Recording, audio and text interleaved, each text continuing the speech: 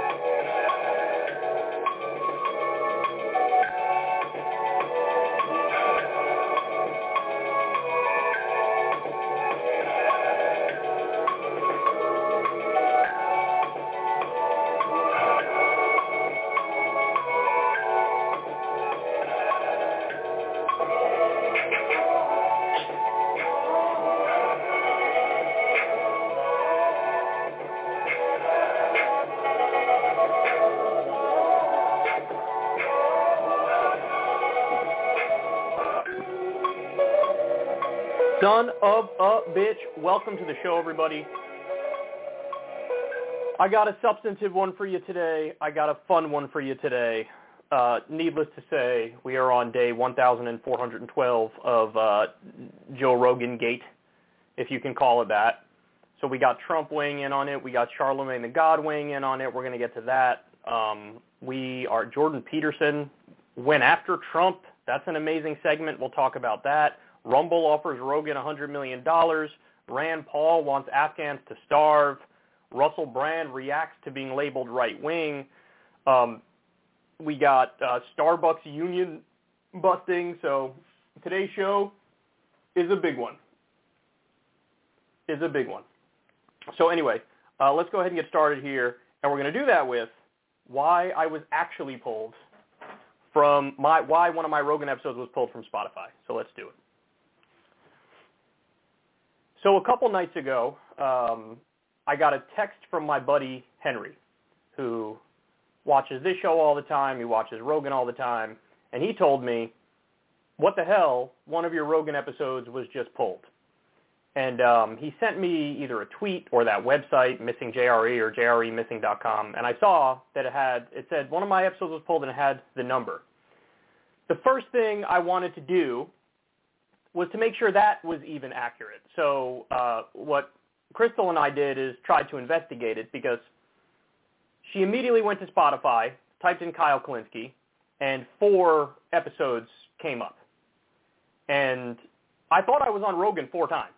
So I was like, I don't think anything's even missing because I was on, I think, 4 times. And so we did a little more digging and found out, no, I actually was on 5 times. And one of the episodes was pulled. We were able to deduce that by looking at YouTube and some other sites. And the number of the episode that was pulled, I don't know why, but it stuck out to me because I kind of remember number 1187 for whatever reason.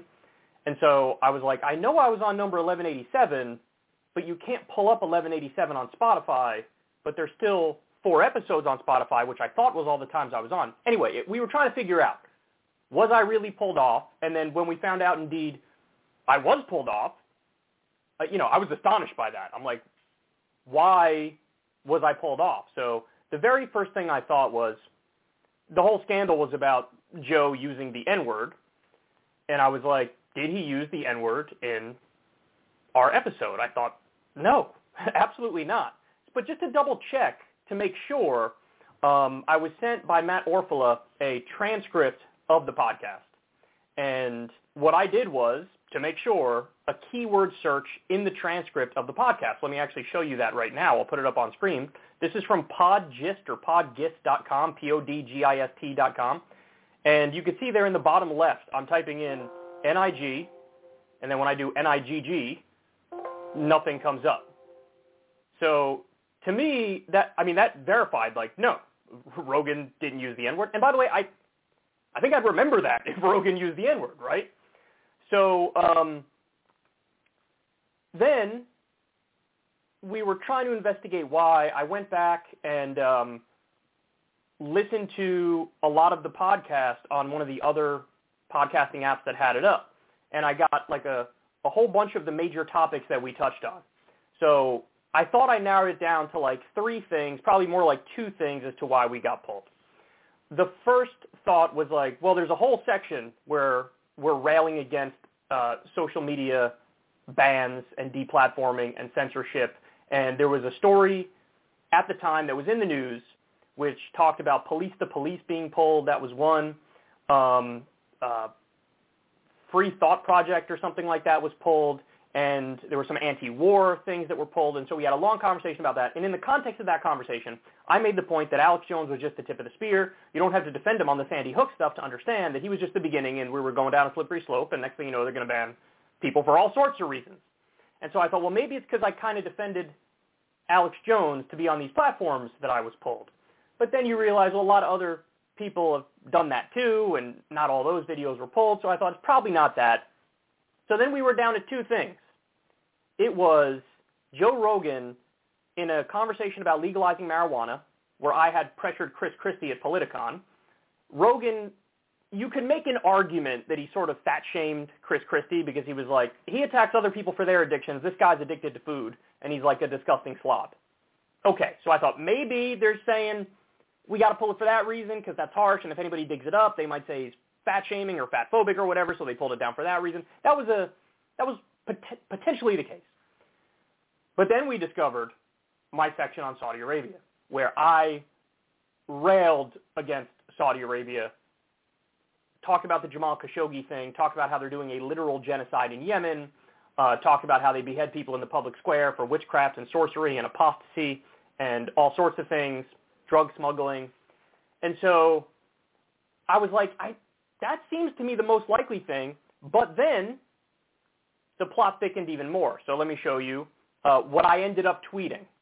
So I said, my 2018 Joe Rogan Experience appearance was censored by Spotify. He didn't use any racial slurs in the episode. I railed against Saudi Arabia in it, and Spotify just happened to expand into the Saudi market at the exact time that coincides with the banning. That was the first thing I said. Then Crystal had found this article and sent it to me, which I thought was just flat out proof that this was the case. This just happened with Spotify. Quote, it expanded its paid podcast subscriptions in 33 more markets and enabled podcasts for users in Russia, Egypt, and Saudi Arabia. So, I mean, part of me couldn't believe it, but the other part of me was like, they just expanded into Saudi Arabia, and they just pulled down a podcast where I railed against Saudi Arabia. And so that seems really fishy, and it seems like maybe that was the reason that they did it. However, somebody who I trust 100% reached out to me and said, no, man, I went back and listened to the entire thing, and there's a portion where you guys are talking about Kanye West, and Joe quotes something. I don't know if he's quoting a lyric of Kanye's. I don't know if he's quoting a rant of Kanye's or whatever, but Joe ends up saying N-I-G-G-A in the podcast. Now, the reason why I thought he didn't say the N-word is because I certainly didn't remember it, and I guess he said it in a way that was in context, and we breezed right by it where it didn't even occur to me. I mean, again, I thought I was on 4 times. Turns out I was on the show 5 times, so obviously my memory's not that good. But it turns out that he indeed did say N-I-G-G-A. So I think that's probably the reason why they banned my podcast with him. I do. I think it's probably because he said N-I-G-G-A. I think what they did is they tried to scrub all the episodes where he said it, no matter what the context is. Now, there's still a little bit of a weird open question for the other podcasts, not for my podcast as much. I think I was wrong to think it was Saudi Arabia. I do think it was a coincidence. It's a crazy coincidence that they expanded into Saudi Arabia, and then my podcast where I ripped Saudi Arabia got pulled. It is a wild coincidence, but I do think it's ultimately a coincidence. I think mine was probably N-I-G-G the fact that he said that, as to why it got pulled. But there is still an open question because 113 episodes were pulled the last time I checked, which was like a day or two ago. And he apparently said N-I-G-G-A, any variation of the N-word, 22 times. So there's a discrepancy there. Now, it is possible, this occurred to me yesterday as well, it is possible that the guests also said it, would do the math on that, 113 minus 22. The guest said it that many times, and so they're just trying to scrub all the episodes where that was said. That is possible. I don't know if that's the case. I'll just say I'm agnostic on that. It strikes me like that's a lot of times to say the N-word no matter the context, so I feel like some episodes were probably pulled where that wasn't in there. But either way, now knowing that he said that, I do think that that was the reason why they pulled my episode with him. And I do think the Saudi Arabia thing, even though it's a wild coincidence, I think it is a coincidence. And probably the nail in the coffin in that theory in my mind, if you're listening to this, you say, no, I still think Saudi Arabia had something to do with it. I probably ripped on Saudi Arabia a bunch of other times in the podcast too, and I don't think the other episodes where I ripped on Saudi Arabia led to it being pulled down. So ultimately, I think I was wrong in my original interpretation, but you guys can see why I thought that this was the answer, because when I did the keyword search in the Podgist transcript, I didn't see the N-word, and I certainly didn't remember him saying the N-word. So there's that. Now, I'm going to increase my vulnerability in this conversation a little further, though, because I still don't think the podcast should be pulled. Sorry, I don't. Now, if you want to say, bleep the word, okay, I mean, I think that's more reasonable. Maybe they have no way to do it after the fact. They can't, like, bleep it and keep it up as is and find a way to bleep over it. I don't know if anybody has the technology to do that. But even if they don't, it's like, okay, well, pull it down, then you could bleep the word and then put it back up. Because here's the problem. We now lost, on the outlet Spotify, we now lost every conversation that we had in that podcast. You can't get the full video anywhere. You can get the audio in different places in these random podcasting outlets. But I don't even know if that's the case for all the Joe Rogan episodes. I don't know if all of them are archived somewhere. Can't get the full video anywhere. But now on Spotify in particular, which is where he gets most of his views, you lost the conversation about the drug war and drug cartels in Mexico. You lost the conversation about Saudi Arabia on that outlet. Again, you could get it elsewhere, but where he gets most of his views on Spotify, you can't get that there now. You can't get the conversation that me and Joe had about how the Democratic Party needs to be reformed, and I lay out how I think they need to be reformed. You now can't get the conversation about me ripping Donald Trump and explaining exactly how he's corrupt. You, ironically, can't get the conversation about social media censorship and deplatforming and banning. So you lose all of those things on Spotify, where he gets most of his views, because a no-no word was uttered in context. So, and now, here's the other part of the conversation too, though, because when I came out and did the segment the other day about this, there was Brian Stelter of CNN who said that Joe was the one who said, like, okay, take the episodes down. So when I looked at that, I thought, Brian Stelter, I'm not so sure about that source. I'm not sure I trust that source. But I even brought it up in the last segment, like maybe Joe had something to do with it. Like there's some reporting that Joe had something to do with it. Well, now we know because there was an internal email from the CEO of Spotify. And in that internal email, he says, like, Joe was like, okay, take those down. My response to that is, I disagree with Joe. I really don't think those episodes should have been pulled down. You know, worst case scenario, I can hear you if you say, just bleep the words out. Fine, fair enough. But definitely don't just pull them down and axe them, because that's 113 episodes where so many other topics were discussed. And virtually every single time he used that word, it was always in context. Even if you say, hey, I don't like it that he used that word. I get that. I understand that 100%. But it was in context. He wasn't saying it like David Duke or Richard Spencer. And that context is incredibly important. And so worst case scenario, you bleep it. Otherwise, you should just leave it up. So let's say there was zero pressure from Spotify, and Joe himself decided, I want you to pull it down. Yes, of course, technically he has the right to do that. It's his podcast. He can do whatever he wants with it. If it was me, I wouldn't do it. And I still don't like the fact that that episode is pulled down on Spotify. I don't. In fact, I hate it. Because, again, the full video is gone. Spotify is his home. It's where he gets most of his views. And so there's going to be a number of people who won't experience that and otherwise would experience that if it was still up there. And I got a message the other day about how, I literally went back. I was listening to your podcast, and then I went to get something to eat and came back and it was pulled down. So it was like mid-watching it and it was pulled down.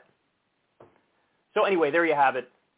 I don't think now, given that we know he said NIGGA, I don't think that my podcast being pulled was because of that. I still don't know if all 113 podcasts were pulled specifically just because of that word, because he said it 22 times, 113 episodes were pulled down. It's possible the guest said it, which is why it had to be pulled down. I just don't know. But either way, and I know this might put me in the minority right now. I know it's not a popular thing to say right now. I still wouldn't have pulled it. Worst case scenario, I would have bleeped it. But you lose all these other conversations on Spotify, the home of where his podcast is, because he said a no-no word and there was a massive public pressure campaign. Either way, it doesn't make me happy. And, I would tell Joe, I wouldn't hide it. I'd tell Joe to his face, like, you shouldn't have agreed to have them pulled, or you shouldn't have asked to have them pulled, because I do think that goes too far. And maybe that makes me an asshole. Maybe some people will hear this and say I'm a piece of shit, bigot, whatever. But I really don't think that's a fair characterization. Put yourself in my shoes or any of the shoes of the people who were on the podcast and had a long-ranging 3-hour conversation about all these different topics. Now the whole thing has to go because one no-no word was uttered in context. I think that goes way too far. Okay. All right, let's move on. Let's go to Donald Trump. Unfortunately, we're going to be stuck on this Rogan topic forever.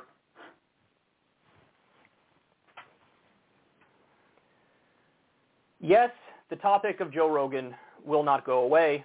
It has been dominating the news for a very long time now. And our former president has weighed in. So let me go ahead and show you his take here. Statement by Donald J. Trump, 45th President of the United States.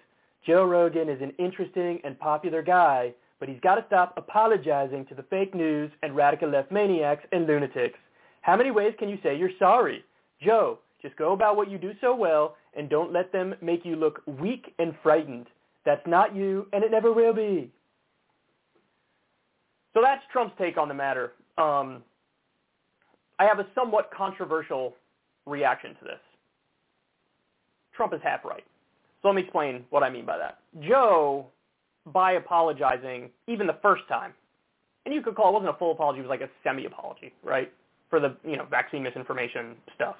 By doing that, it didn't satiate everybody who was a critic of Joe. He was operating under the assumption, look, I'm acting in good faith. I assume all my critics are acting in good faith. So if I'm open and honest and I say this, then, everybody will get along and we can all hold hands and sing Kumbaya. Slight caricature, but that's sort of the gist of it. If I'm operating in good faith, I think my critics are operating in good faith, I'll let them know and then we'll be okay. The opposite happened. They saw the semi-apology and they smelled blood in the water and they were like, oh, we got this dude. Let's go in for the kill. Let's go for the jugular. So the sharks did what sharks do, and then they kept digging. And by the way, they're going to keep doing this. In fact, I see them continuing to do this.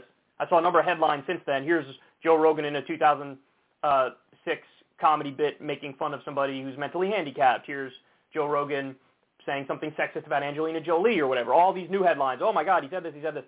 Because as soon as he, showed some vulnerability, they were like, oh, well, then we can get him to totally buckle and probably force Spotify sufficiently enough to get them to pull Joe, especially if, some big name artists like Taylor Swift or Drake or whoever decides to pull out of Spotify because of Rogan or whatever, So it is sort of true that when you showed the vulnerability, they come in for the kill and they crush you. They don't, nobody accepts an apology anymore for, anything. It doesn't matter how open and honest and fair you are. It's just you once did a bad thing, or I think you were a bad person, and so you are forever tarred with that no matter what happens moving forward. That just seems to be the way it works. So in one sense, Trump is kind of right. Trump is right. But now let me give the flip side argument, which I think is also true.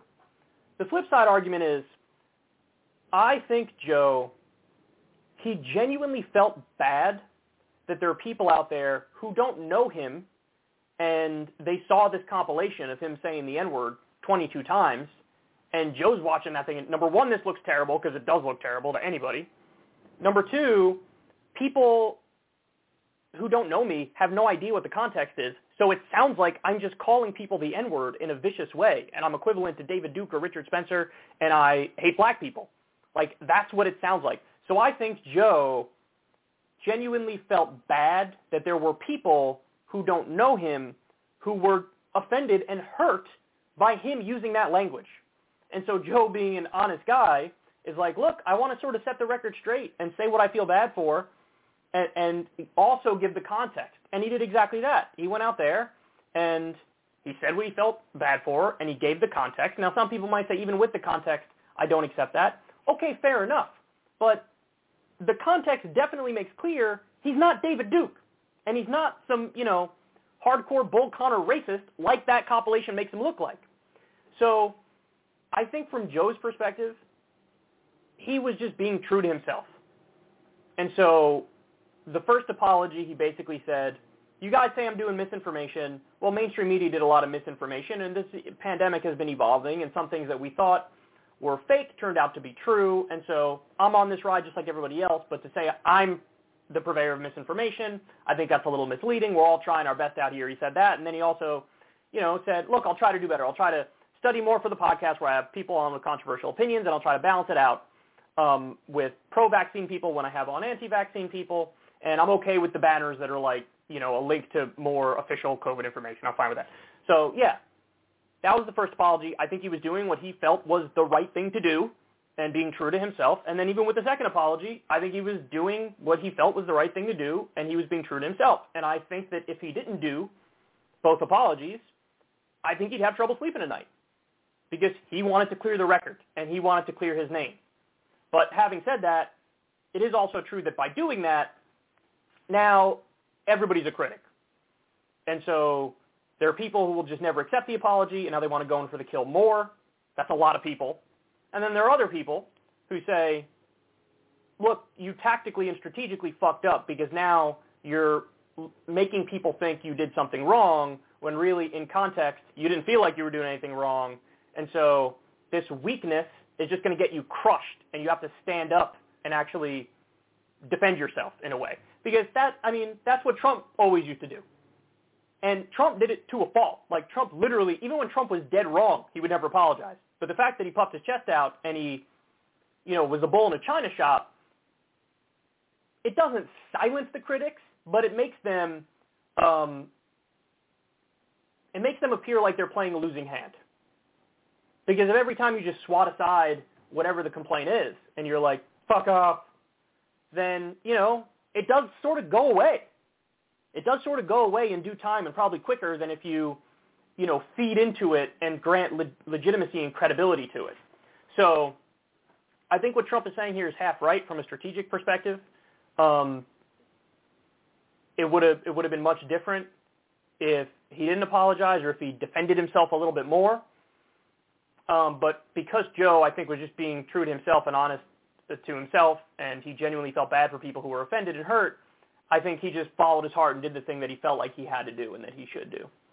But yeah, you guys know, at the end of the day, I would say my biggest disagreement with Rogan in this whole thing is not the apologies, because he was just being true to himself and speaking his mind. I think the fact that 113 episodes are now pulled, and one of them is mine, and granted, we learned now that he indeed did say N-I-G-G-A in my podcast with him. He was quoting something from Kanye and read it. I still think, worst case scenario, you just bleep out the word and put the thing back up on Spotify. But they actually pulled it down, and it's gone for good now. So I think that was the big mistake. I mean, even going to Spotify originally was that was the original sin, was like, let me be part of Spotify where they're paying me a lot of money, because now, like it or not, he becomes like the face of the entire organization. And so now he doesn't just have to answer for himself. He has to answer for an entire company, for the CEO, for the employees who work there. And now stuff he says affects, the market value of the company. When he was on YouTube, even though you're not perfectly independent at YouTube, you are more independent at YouTube because he didn't have a contract with, YouTube management. He didn't know YouTube management. He didn't talk to YouTube management. He was just a guy on the platform like anybody else. So YouTube didn't necessarily have to answer much for what he did because there was that buffer between them. So maybe the original sin was going to Spotify in the first place. I don't like the fact that the episodes were pulled down.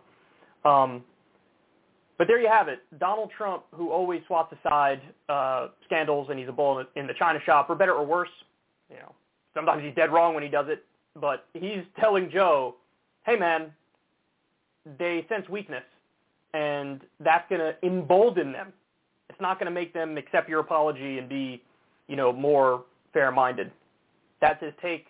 I gave you both sides of it, and you guys determined for yourself what the best path forward was. Okay.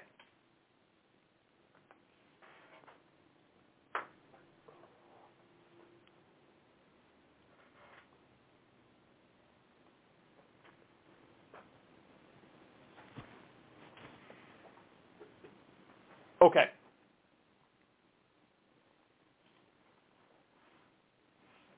So Rumble, which is in a YouTube type website that propped up in response to a lot of questions around free speech in YouTube, they have now gotten involved in this Rogan scandal and put an offer out there on the table. So take a look at this. Hey, Joe Rogan, this is the tweet part. Hey, Joe Rogan, we are ready to fight alongside you. See the note from our CEO, Chris Pavlovski.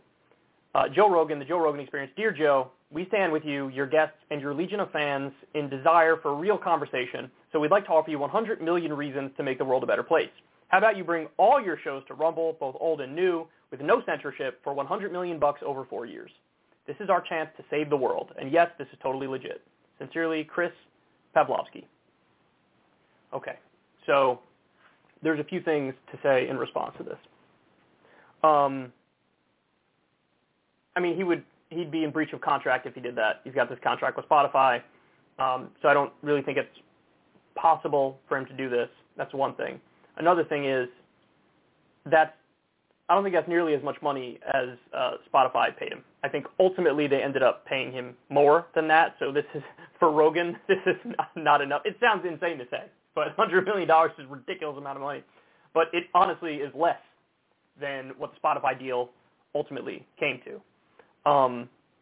So there's that aspect of it as well. And then the other thing is they're framing it as like, look, we're not going to censor. We're going to protect you. But we now see the letter from the CEO to employees within Spotify. And at least according to the CEO, Joe either was willingly like, okay, go ahead and take some of the episodes down with the N-word in it, or he's the one who asked to do it. So if he's the one who sort of volunteered that, then you saying, like, we'll protect your free speech and you could keep those up, that's not going to appeal to him because he sort of wants them down. So I don't think this is going to land. I think they're just trying to generate press for themselves. They know he's going to say no.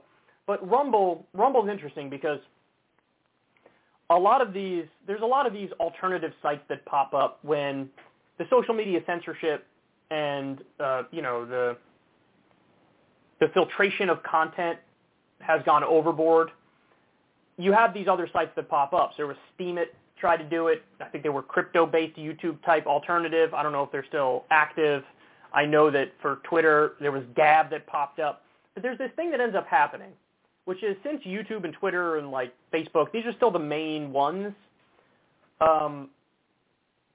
The base of these new social media sites genuinely ends up just being for the people who only have an issue with the censorship.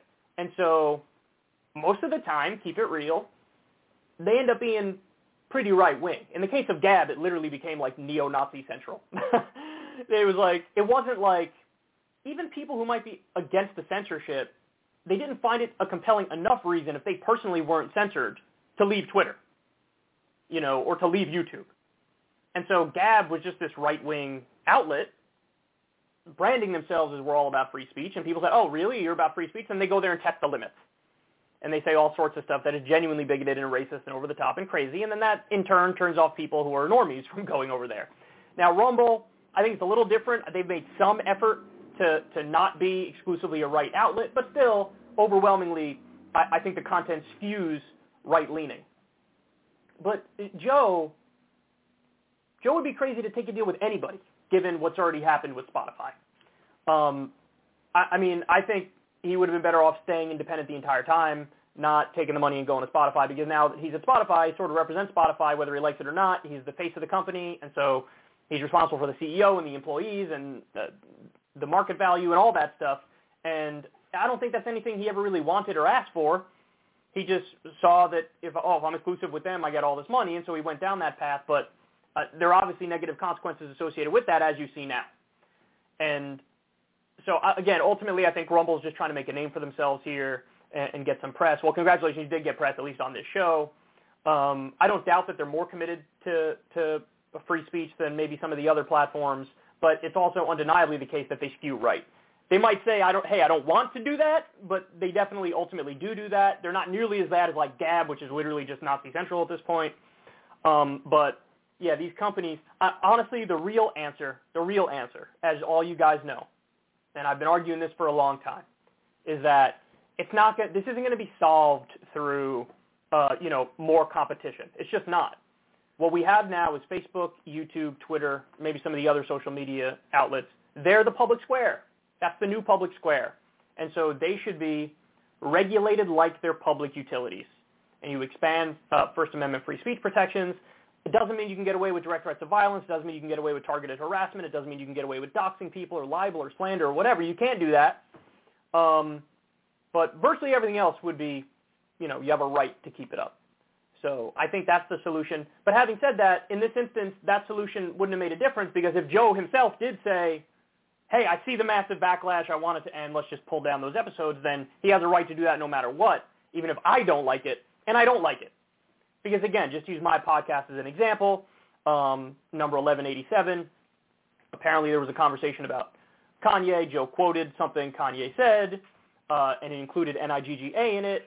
And as a result of that, now the entire podcast is off of Spotify, which means on Spotify, we've now lost the conversation that we had about Saudi Arabia's crimes. We've now lost the conversation we had about legalizing drugs and the drug war and the drug cartels. We've lost talking about reforming the Democratic Party, and we lost talking about Donald Trump's corruption. We lost talking about, Bernie Sanders' policies and how I support them. And so I think you're losing way too much. Worst case scenario I could see is just bleep out the word.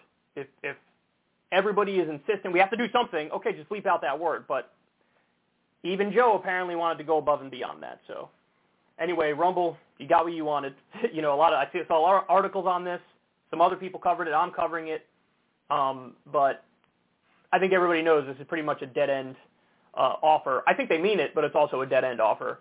Joe's not going to take it. He'd be crazy to take it. In fact, I'm sure if he could go back in time, he wouldn't go to Spotify in the first place.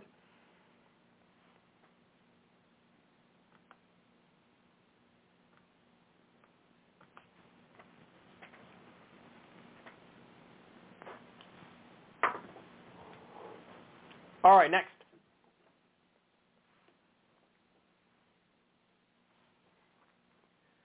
So we got some breaking news yesterday that I want to share with you guys. It's about Starbucks. Now, Starbucks workers have been unionizing all around the country, and it's absolutely phenomenal. I wore the other week on Crystal Kyle and Friends, I wore my Starbucks union shirt. This brings a smile to my face to see more people joining unions, to see, for the first time in a long time, a lot of unions are going on the offense instead of playing defense. They've been playing defense for decades. That's now changing. Well, guess what?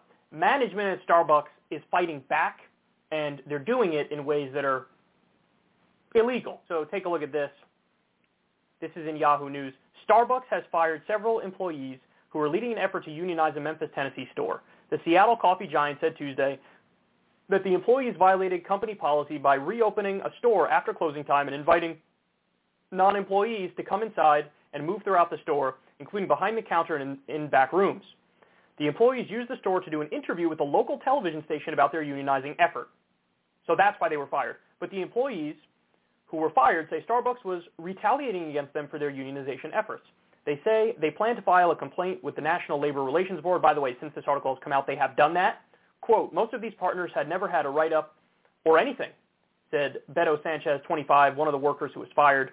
The dispute comes as growing numbers of Starbucks stores across the country seek to unionize. Since December, when a store in Buffalo, New York, became the first Starbucks location to form a union in decades, 66 stores in 20 states have filed petitions with the Labor Board to hold union elections, according to Workers United, which is organizing Starbucks workers. Starbucks opposes unionization, saying the company functions best when it can work directly with its employees. But the company said Tuesday's firings were not related to the unionization effort, but to store safety and security. I think that is BS. And you know who else thinks that? Somebody who is a manager there and released a video on this. Credit to More Perfect Union for posting this video. I want to show you what one of the managers said. Take a look. My name is Amy Holden, and I am the former store manager of the Starbucks Poplar and Highland location where many union partners were terminated today. I was with the company for 9.5 years, so I feel like I have a pretty good understanding of what Starbucks policies and procedures are. We have a process at Starbucks when it comes to corrective actions in terminating partners. We do not move straight to termination for anything that is not considered egregious, like stealing and harassment and those kinds of things. Those things we would move towards corrective action to as long as partner resources supported it. The majority of a violation, a policy violation, would move to some level of corrective action where we would assume positive intent and help that partner correct their action rather than moving straight to termination. It's very rare that we move straight to termination for some sort of policy violation. These partners were terminated for policies like going behind the line when they were off the clock. It's something that's done across the company and especially in the Memphis area. They went behind the line for various reasons, but if we terminated everybody that did that, we would not have a staff. Many of our partners have done those things directly in front of the district manager and the new store manager, and they've never been coached on it before. Nothing was ever said about it. So they were terminated for going behind the line, which is a violation of policy. They should not be doing that. But it's not something that we would terminate a partner for, especially for the first time of them doing it. We would want to have a conversation with them and make sure they were aware of the policy. Some of the partners were terminated for going in the back room when they were off the clock, which is not a Starbucks policy. Those partners have the right to go into the back room to access the Starbucks system so that they're able to get their schedules, request time off, and be able to access the phone numbers that they need, like the business ethics number or even our district manager's number or another partner's number. They need to get a schedule covered. They also are allowed to use that computer to access their paycheck stubs, and there's nothing in the Starbucks policies and guidelines that say they cannot be in the back room to do those things when they're off the clock. They're also allowed to go in the back room, say they left their apron or they left their hat or they left their water bottle. They're able to go in the back room to get those things when they're off the clock. There is no policy that says that they cannot do that. They were also terminated for letting in customers after the store was closed. The store technically does not close till 8 p.m. They closed the store down that day at 6 p.m. The times were not posted on the internet. The times were not updated in the app. The times were not updated with the customers. And most of the partners had no idea that the store was closing early. The store closed at 6 p.m. instead of 8 p.m., so some of the partners came up there to get their tips and various things that they wanted to do, get a drink and other things. And they were terminated for coming up there and being in the building when the store closed 2 hours early, and they had no idea about it. By the way, my bad, that was a little fast. It was on 1.25 times speed. But yeah, there you have it. This is clearly, they're looking for any reason at all to fire these people because they don't want the unionization effort to succeed there. That's the bottom line. That's the bottom line. And there's been a number of stories like this coming out. We know what happened in Bessemer, Alabama with Amazon, where they literally just cheated to defeat the unionization effort. That's what they did. And now the National Labor Relations Board has decided, oh, they get to have another election because you guys cheated in the last election. And by the way, just to be clear, that is one of the main differences between Democratic presidents and Republican presidents, is just the fact that Democratic presidents put not anti-worker people on the National Labor Relations Board. When a Republican is president, they stack that National Labor Relations Board with right-wingers who just side every time with management whenever there's a dispute. Democrats, to their credit, don't do that. And it's a real difference between Democrats and Republicans. So that is one of the areas where there's a real difference, and there is not an equivalence that you can make, even though in 1,000 other areas there is an equivalence. But this is exactly what they're doing, guys. This is exactly what they're doing. They are trying to defeat the unionization effort by any means necessary. And bottom line is they got caught red-handed. So a dispute was filed. Let's see what happens with that dispute. But in a world that made sense, I mean, those people would be hired back instantly and maybe paid something for the trouble that they went through. So solidarity with these workers. I hope it succeeds. Solidarity with all the Starbucks union people. Whenever there are updates in this story, we'll try to cover it so that people know what's going on. But, I mean, this is class war. This is, the management class, the owner class, doing anything and everything to try to prevent their workers from making better wages, having better benefits, getting paid time off and things of that nature. This is what this country needs more of. It needs more unionization effort. We need the PRO Act to get passed. The PRO Act, by the way, is a pro-union piece of legislation, and it would have more of an impact on workers and wages and their rights than even passing the $15 minimum wage. It would. You'd have overall more positive outcomes from that than the $15 minimum wage. So we need the PRO Act. The PRO Act would be wonderful if that piece of legislation got through. We see the rising income and wealth inequality in this country. It's totally out of whack. It's worse than the Gilded Age.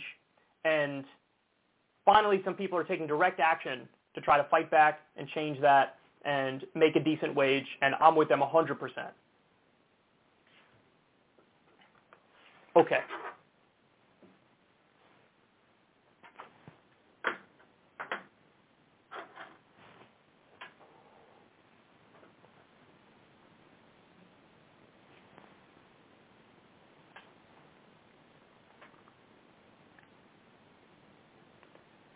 So Rand Paul appeared on the show Rising. By the way, I'm not sure he would do that if it was Crystal and Sagar who were still over there. Not sure. But anyway, Ryan Grimm sometimes does a very good job. And he asked Rand Paul a direct question about what's currently going on in Afghanistan. And listen to Rand Paul's answer. Then I'm going to give you some brutal facts.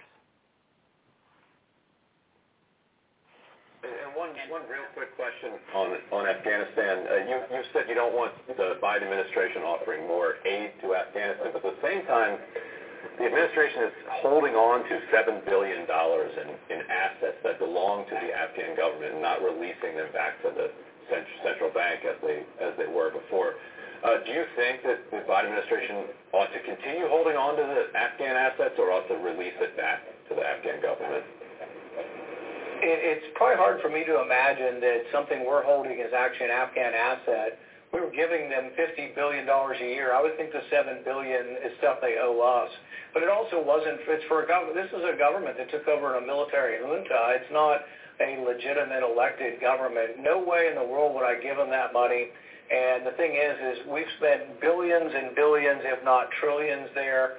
And I think it's a big mistake. And to reward people, look, as much as I was for leaving the Taliban agreement, they broke every bit of the agreement. They said they wouldn't advance and they wouldn't take cities until we had gone, and they did anyway. So I think they've broken every agreement we had, and I would put that money back in the Treasury. We don't have it to give anyway. I mean, the thing is all it is more borrowed money. So I wouldn't give it to them. So Rand Paul's take is no. Don't release the money that already belongs to Afghanistan back to Afghanistan. Let me show you what the impact of that would be. Take a look at this. This is from Truth Out, but it's also been reported in a number of places. 1 million Afghan children may die from starvation over the next several months, according to the United Nations. Nearly 23 million Afghans are facing crisis levels of hunger, and 8.7 million are on the brink of starvation. This mass hunger has rendered millions of Afghans on the verge of death, according to UN Secretary General Antonio Guterres. Alongside looming mass starvation, Afghans face below freezing temperatures, severe shortages of life-saving medical supplies, and extreme poverty, making conditions in Afghanistan among the gravest of human rights crises on earth. This is not a natural disaster, nor is it the result of conflict internal to Afghanistan. This is a human-made humanitarian catastrophe, United States-made specifically. The U.S. allied Afghan government, most recently under the rule of Ashraf Ghani, was heavily dependent on foreign aid. Following the Taliban takeover in mid-August 2021, the Biden administration and the UN Security Council instituted devastating sanctions, sharply reducing foreign aid. The Biden administration froze $9.7 billion worth of Afghanistan's foreign currency reserves, roughly equivalent to 40% of the country's gross domestic product. $9.5 billion that is their own money. Now, they've given them a drip, couple $100 million here and there to try to stave off aspects of the starvation, but clearly it is not enough. Now, Rand Paul's like, well, that's our money anyway because it was foreign aid and we don't even have the money. If you invade a country, by the way, Afghanistan did not attack us. They did not attack us. Osama bin Laden attacked us on 9/11. For a little while, he was in Afghanistan, and the Taliban was nominally protecting him. And then when he was killed, he was in Pakistan, by the way. But we invaded a country that didn't attack us. We occupied it for 20 years. There was a lot of death, a lot of destruction, and yeah, you think if you're going to do that, which you shouldn't do in the first place, at the very least, you could have a little bit of foreign aid to make sure that the people there don't starve. It's like you destroy a country, and then in some minor ways you offset the destruction with some money. And Rand Paul looks at even that, and he's like, that's crazy. We shouldn't do that. We don't even have the money, and this is really our money, and so it would be a bad idea to give to them. Okay, well, there are consequences to that, Rand, and the consequences are worse than the war itself. That is a fact. If millions of people are starving or on the brink of starvation, and they're filling up the hospitals, and the country's devastated, and everybody's living in extreme poverty and degradation, and we have the ability to do something about that simply by giving them back their own money, and you say no, that makes you a war criminal. That makes you a war criminal equal to or worse than the people who Rand rightly ripped when they were for the Iraq War and the Afghanistan War. See, like the libertarian perspective is like, it's a principled non-interventionist stance. Okay, credit where it's due, I agree with that. That's a good position. But then what? As long as it's not at the barrel of a gun, then you're okay with even worse death and devastation? Because that's what you're saying here. That's what you're saying. Sometimes millions of people are going to starve. What you going to do? Is that really your position? That's really your position. And make no mistake about it, the reason why Biden is not releasing all of the money is very simply because he thinks it'll give the Republicans an optics victory. Because then the Republicans will go out there and say, why did Joe Biden fund the Taliban to the tune of $9 billion? He gave the Taliban billions. Pro-Taliban Joe. That's exactly what the Republicans would do. And it would be a lie. It would be a lie. Because the point of that money is to ease the on-the-ground circumstances for civilians and women and children in Afghanistan. That's what the point would be. And by the way, you're crazy if you think, no, if you release that $9 billion, the Taliban will sit on it the entire time and you'd still have the same number of people starving. Absolutely not. In fact, there's a long history. What the Taliban does, and look, it's a trick, but it's a trick that works because there's also material benefit in doing the trick. Whenever they were in control of a region, in many instances, they would treat the people, give them more material well-being than the corrupt Western-aligned governments. Now, in the big cities, it's a different story. In the big cities, there were more social freedoms, and they did better off. But in a lot of the rural areas, that's not the case. And a lot of the people in those rural areas had more of an alliance with and an allegiance to the Taliban than they did the disconnected, corrupt Western-aligned governments. Look, guys, this is just a fact. You can be triggered by it if you want, but this is geopolitics. This is what went down. This is the history of it. So, no, they wouldn't just sit on the money. I'm sure they would be okay. They would look after themselves, no doubt. There would be, a disconnect in terms of the ruling class would do much better, just like the ruling class in every country does much better. I'm sure they'd rig it to one extent or another, but it absolutely would fix some of the hunger, death, devastation. It would stop the country from absolutely imploding. It would stop the refugee crisis, which is already underway right now. But they don't want to do it. Biden doesn't want to do it because he doesn't want to give the Republicans an optics victory. And Rand Paul doesn't want to do it because something, we're broke, we need the money. And do we need the money more than them? Do we need the money that is literally theirs more than them? Even if we did, that's not a reason to keep it because it's their money. But we don't. Millions of people starving.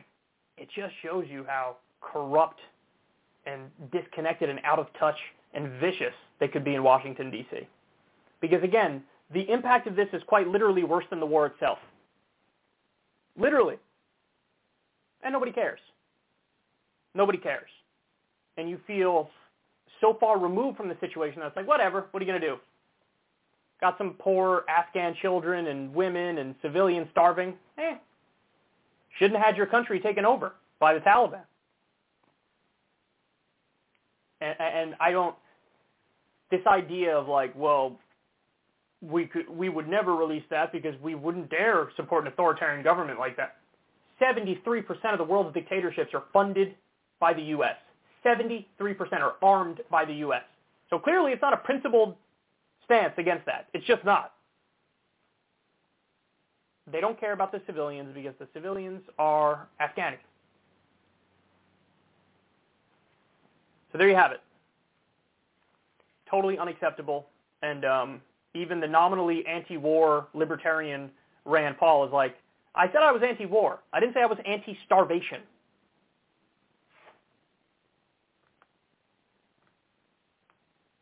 Let me do one more, and then we'll take a break.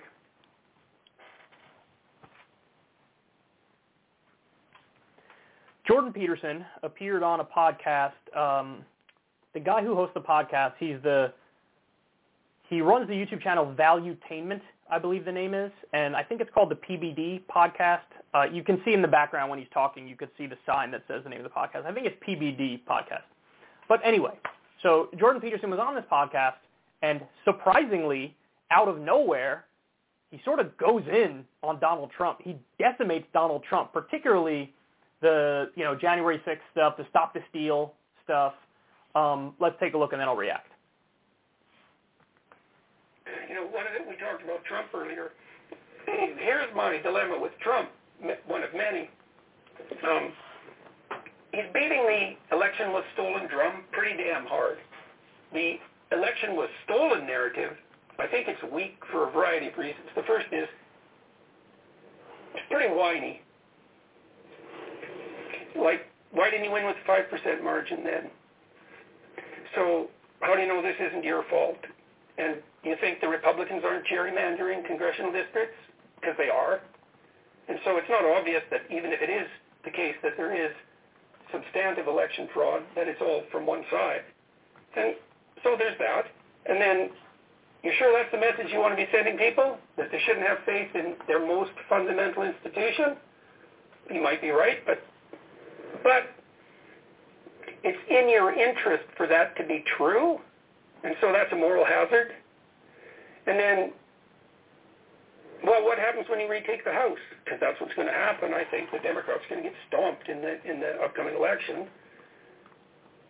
Are those elections somehow valid, but yours wasn't? And so, why magically, when the Republicans get elected, that's honest, but when they don't, it's not? And so doesn't that take the wind out of your story? It's like, well, it was stolen. Well, you have the House and the Senate. How do you account for that? So that, to me, that's going to weaken that narrative. Trump is capitalizing on anger. He's using the election issue as a means to an end, and he may believe it, but it doesn't matter because it's a weak story.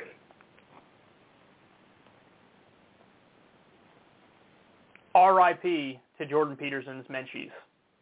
Because I'm sure there's going to be a bunch of Trump stands in there that are pissed off. I'm sure of it.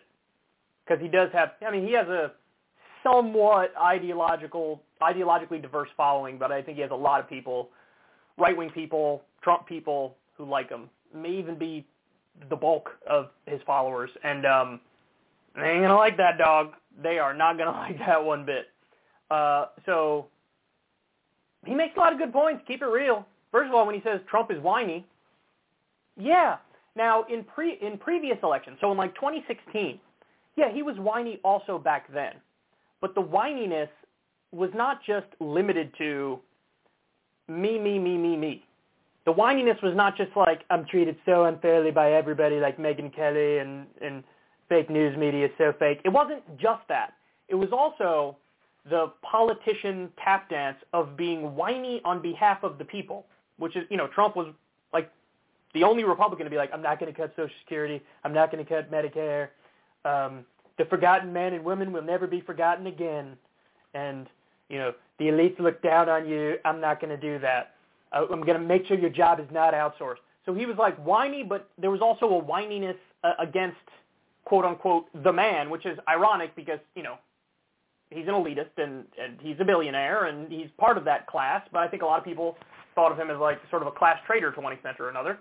He was certainly rejected by like Hollywood and many aspects of the media, bar Fox News, where most of them supported him. But like the whininess was, it wasn't just limited to like me. Well, in 2020, it kind of was.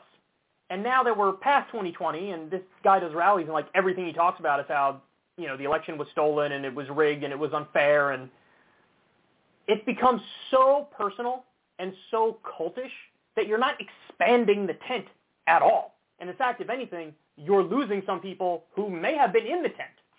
That's what's happening. And so he calls him whiny. That's correct. He's whiny. This narrative is whiny. He also fundamentally says at one point there, look, if you didn't win, maybe that's your fault. Win by more. You say, oh, if there, you know, maybe there was 1% separating the election, so maybe there's enough fuckery where that could make the difference, but you should have just won by more. And then you wouldn't have to worry about this. You can overcome any of the biases against you. And by the way, that's exactly what Trump did in the 2016 primary. He overwhelmed them. He won by so much that he was undeniable. And Biden's a zombie. You couldn't beat that guy by more. You couldn't beat him. And he didn't even beat him. Popular vote electoral college, he didn't beat him at all. But like, Jordan Peterson's point is you should have not only won the electoral college by a lot, you also should have won the popular vote by a lot. So maybe that's your fault. Then he accurately points out Republicans are gerrymandering. So you want to talk about, oh, it's unfair, everything's rigged. Well, it's not. There were 60 court cases and more than 60 actually, and Trump lost almost every single one of them. They had the Arizona audit. Trump lost by more votes than we thought he lost by on Election Day. So you're whining about they're rigging it. It's like, well, Republicans gerrymander all the time. You have nothing to say about that. So when it's like cheating on behalf of your team, you're like, cool. When it's not, you're like, me. And he says that. When you win, it's always fair, but when you lose, it's always rigged. Isn't that mighty convenient? So credit where credit's due. He's 100% right in this stuff. However, I'm not going to get through a whole Jordan Peterson segment without some degree of criticism. So this is the point where, this is directly after you saw what he just said here in the podcast. Now he's going to drive his point directly into a ditch. And it's worse than that, because I also think, and I've talked to lots of Republicans about this, is that the best story you've got? You got tradition on your side. You got the truth as an adventure on your side. You got belief in truth on your side. That's been abandoned by the radical left. You got belief in science on your side. You've got responsibility on your side.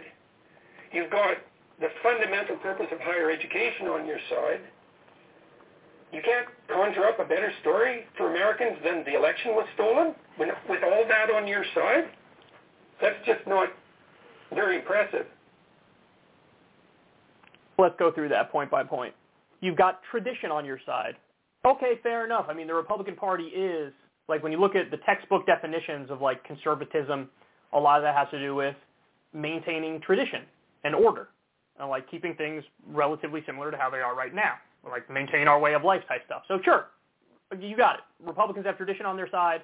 On the Democratic side or the left side, it is more about progress and change, and let's bring in something new and better. So fair enough, you guys do have tradition on your side, granted. Then he says you have truth as an adventure on your side. That's a Jordan Petersonism right there, because he's all about narratives and stories and like be the hero in the story. And so I think that's what he means, that like they somehow embrace the storytelling stuff more about, I don't know, personal responsibility or something. I don't know. I don't know exactly what he's trying to say there, but truth as an adventure sounds to me like they center stories more. I don't know if that's true, but yes, on the left, I prefer my candidates to talk more about macro issues, look at the big picture, look at the data, and have a fundamental moral analysis. I don't want to get bogged down in anecdotes and stories. So, you know what? I'll give it to him. Then he says you have belief in truth on your side. The Republicans have belief in truth on their side. No, they don't. No, they don't. Belief in truth? I mean, I could sit here and go through 1,000 different issues where the Republicans are just wrong. They're just wrong. Take the economy, for example. every single time we do Reaganomics, trickle-down economics, so tax cuts for the wealthy and deregulation, every single time, you have a boom-bust cycle. And you always have a crash that accompanies that, because when you remove the regulations, you're really removing the referees that keep the game fair. And turns out the people on Wall Street are not the smartest guys in the room, they're the greediest guys in the room. And they can drive the economy into a ditch. See 2008. Now, it wasn't just Republicans. George W. Bush played a big role in that, but so did Bill Clinton, who did the Gramm-Leach-Bliley Act, which repealed Glass-Steagall. But this idea, like, that economic approach doesn't work. By the way, they come out and say, oh, it's not going to add to the deficit, don't worry. And then every single time, it adds massively to the deficit when you cut taxes for the wealthy. They say, oh, the economy is going to take off so much that even though you have a lower tax rate, the revenue will actually be more.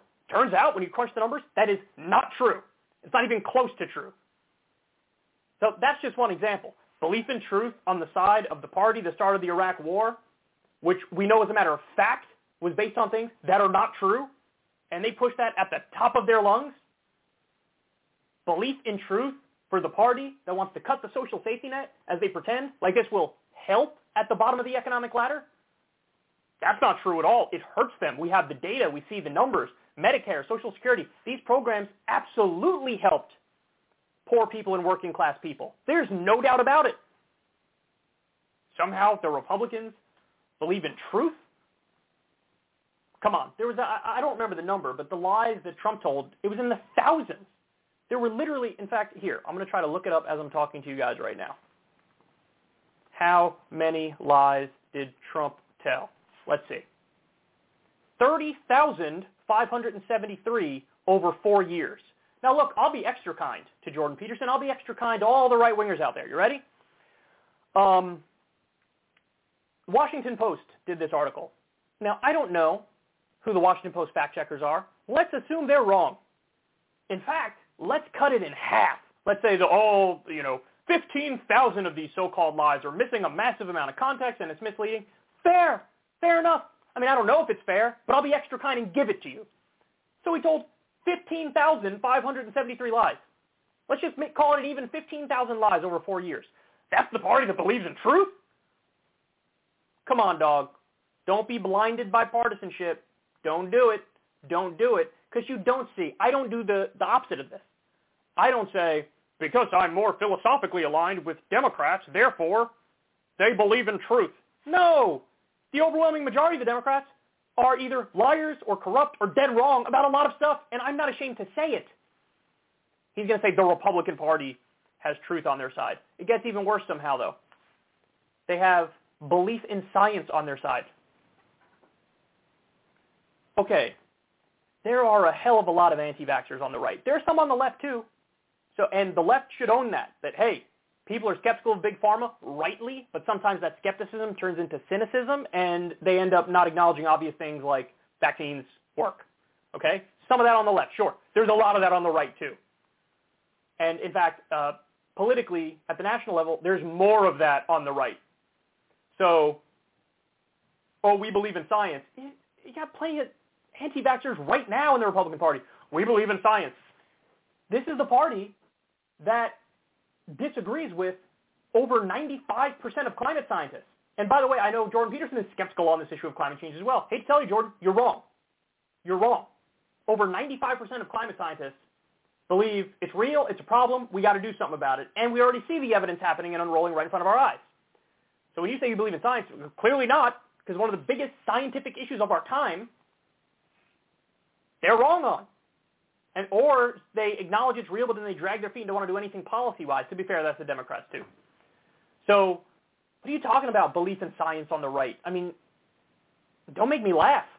I don't know what point he's trying to make. How does the left not believe in science? There are some anti-vaxxers on the left, granted. I think the point he thinks he's making is the right acknowledges that men are men and women are women.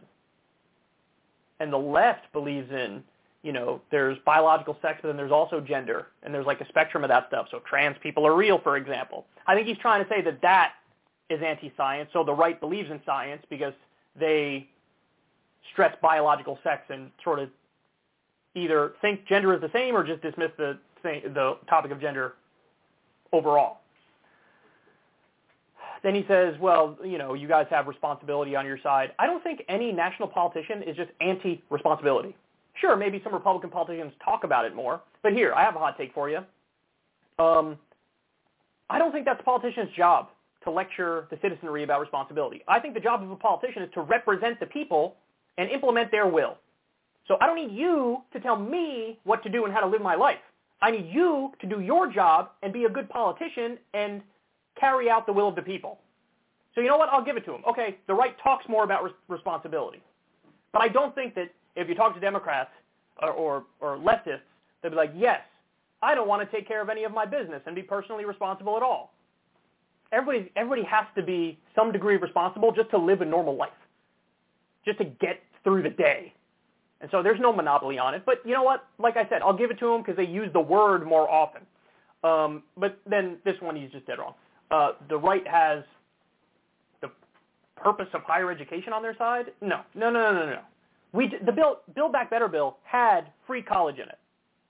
Now, it was watered down, and eventually it was just, kicked to the curb, which is a disaster, and it's abysmal, and you blame the Democrats for that because they're negotiating against themselves, and they're terrible. But the left does argue much more for free college. The right doesn't. Not a single Republican was for it. Not a single one. The majority of the Democrats in Congress were for it. The majority of the Democrats in the Senate were for it. So you can't say, oh, we believe in the purpose of higher education. You don't even want people to get higher education without being up to their eyeballs in debt. They don't want student loan debt reduction. They don't want free college. They don't want to treat it the same that we treat high school, where it's just free and paid for by taxes.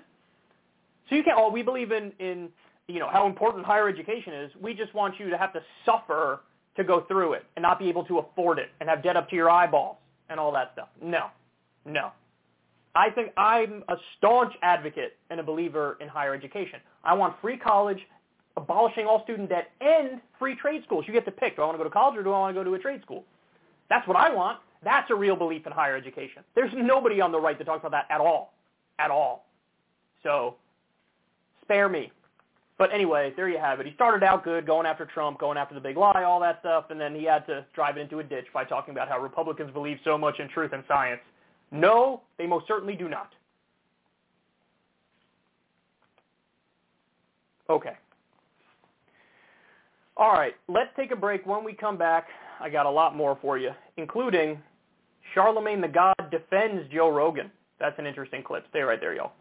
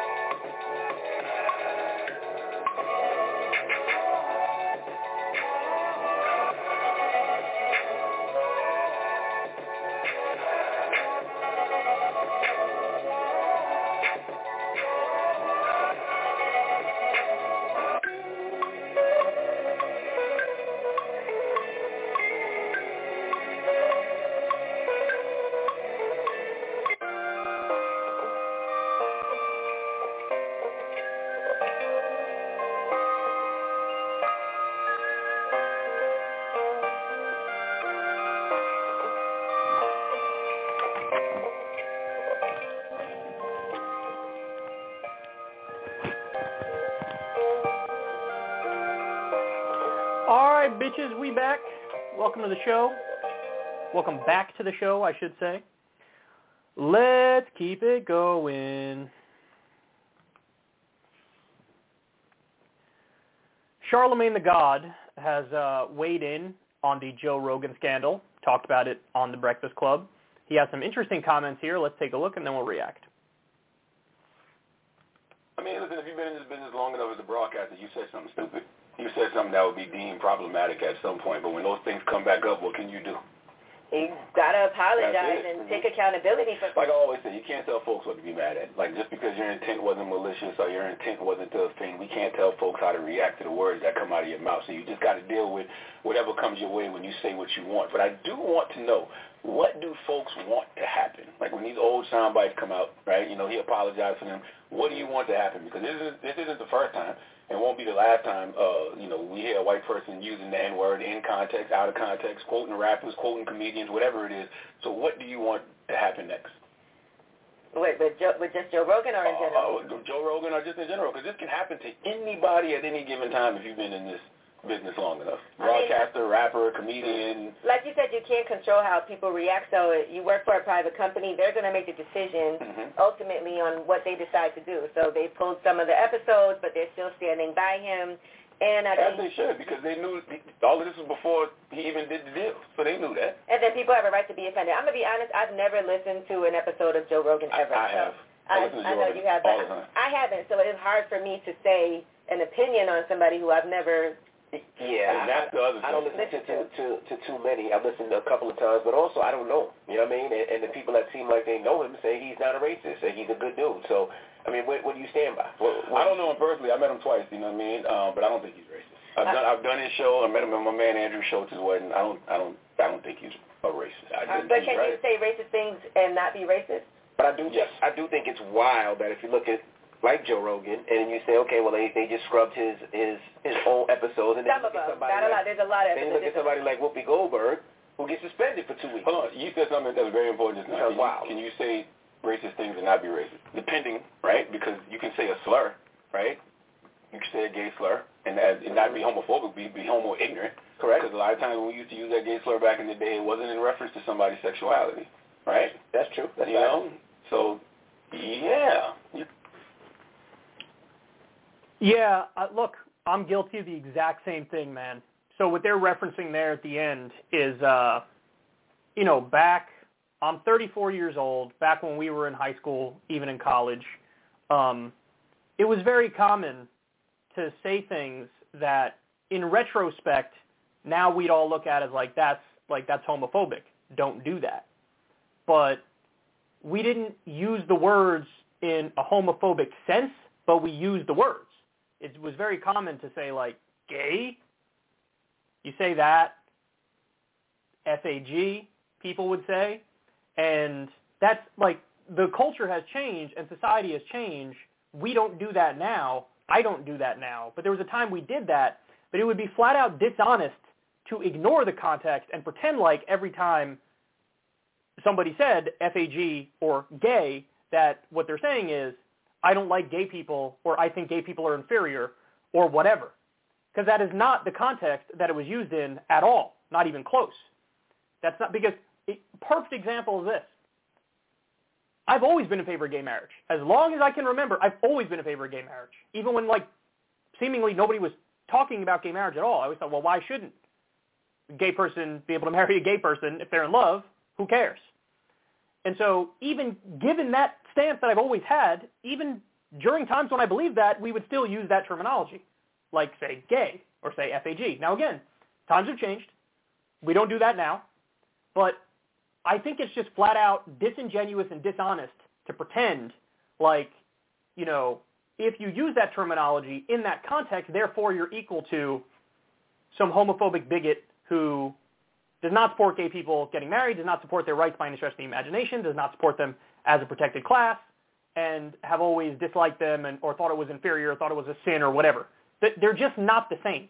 You could say, I don't like both of those things, fair, but there are differing degrees. And I think in order to be intellectually honest, you have to admit that.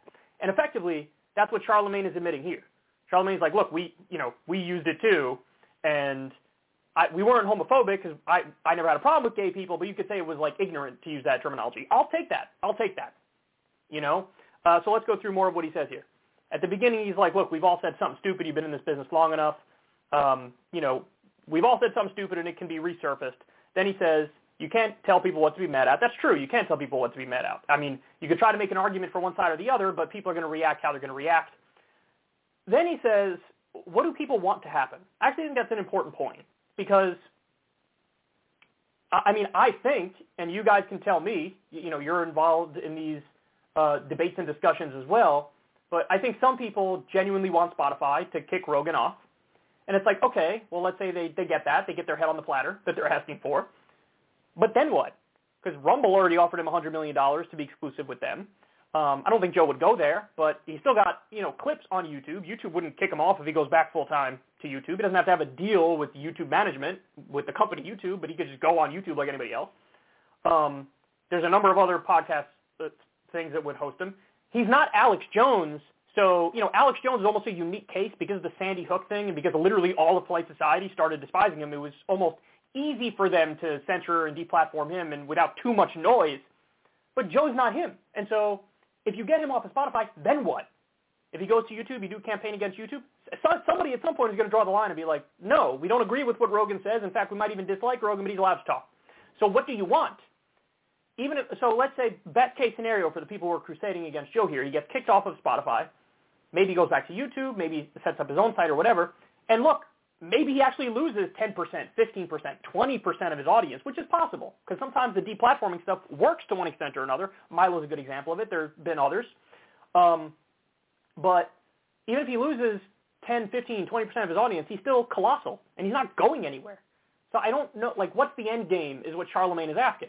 And I have the same question, what's the end game? And so it all seems like, even if you are really strong on that side of the argument, nothing's going to come of it. Nothing's going to come of it. Then he says, this can happen to anybody at any time. Big difference is, Charlemagne says, I think Charlemagne's been on the podcast twice, or I think he said twice, right? And then he said, look, I listen to a show all the time, too. And who was that? Angela Yee? One of the other hosts was like, I don't listen to him. Now notice, a huge difference there is like, the person who listens to him is kind of defending him, and the person who doesn't wants to be against him, but she's fair, and she doesn't go all in against him. But I do think there is a big divide in this conversation between people who've listened to him, whether every now and then or often, versus people who never listen to him. And the ones who never listen to him are the ones who are most convinced he's basically like David Duke. Now, by the way, there are some people who listen to him and still are like, I hate it, and are on the side of like, kick him off or punish him or whatever. That exists. But that's a relatively small percentage compared to the people who watched him. Even if they don't like what he said or agree with him, they're like, what do you want to happen? Like, what do you want to do? So Charlemagne is making a pretty big defense here. And then he gets to a point that I think it's a very nuanced point, and I don't think almost anybody else is making it, which is this. Can you say racist things and not be racist? And Charlemagne's like, yeah, you can. He goes on to say, well, look, it depends. But, I mean, I definitely think that's true. And then he brings up the homophobia point, and, he used to use the words, but we didn't mean we don't like gay people. And the war on context is absurd to me. Again, you don't have to like that Rogan said the N-word 22 times. Rogan doesn't like it. I don't think anybody likes it.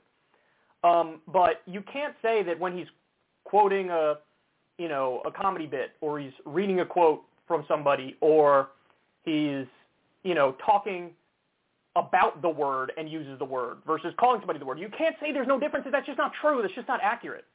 And so it is true you could say racist things and not be racist. And by the way, I think the worst thing Rogan said is not even the N-word in context. And they talk about this further in the clip. You didn't see it there, but it's in the clip. He made a joke one time doing a podcast with Joey Diaz, like over a decade ago, where he says, like, I went to go see Planet of the Apes. I saw it in a black neighborhood. It's like I walked into Planet of the Apes. And so, I mean, that's a racist joke. There's no way around it. Like, what he said there was racist.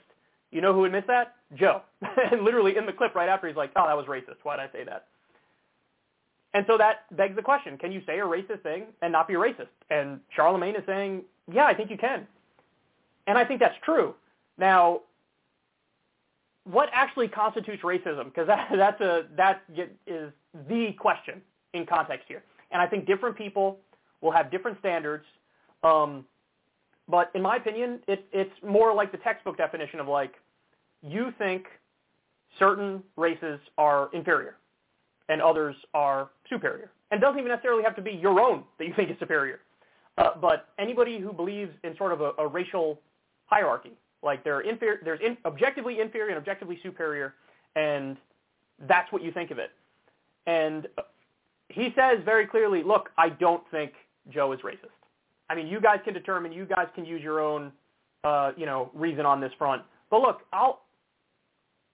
I'm in no position to judge anybody given my own history of old tweets. Everybody knows my old tweets, And like, yeah, some of the stuff was stupid, but some of it was just shit posting.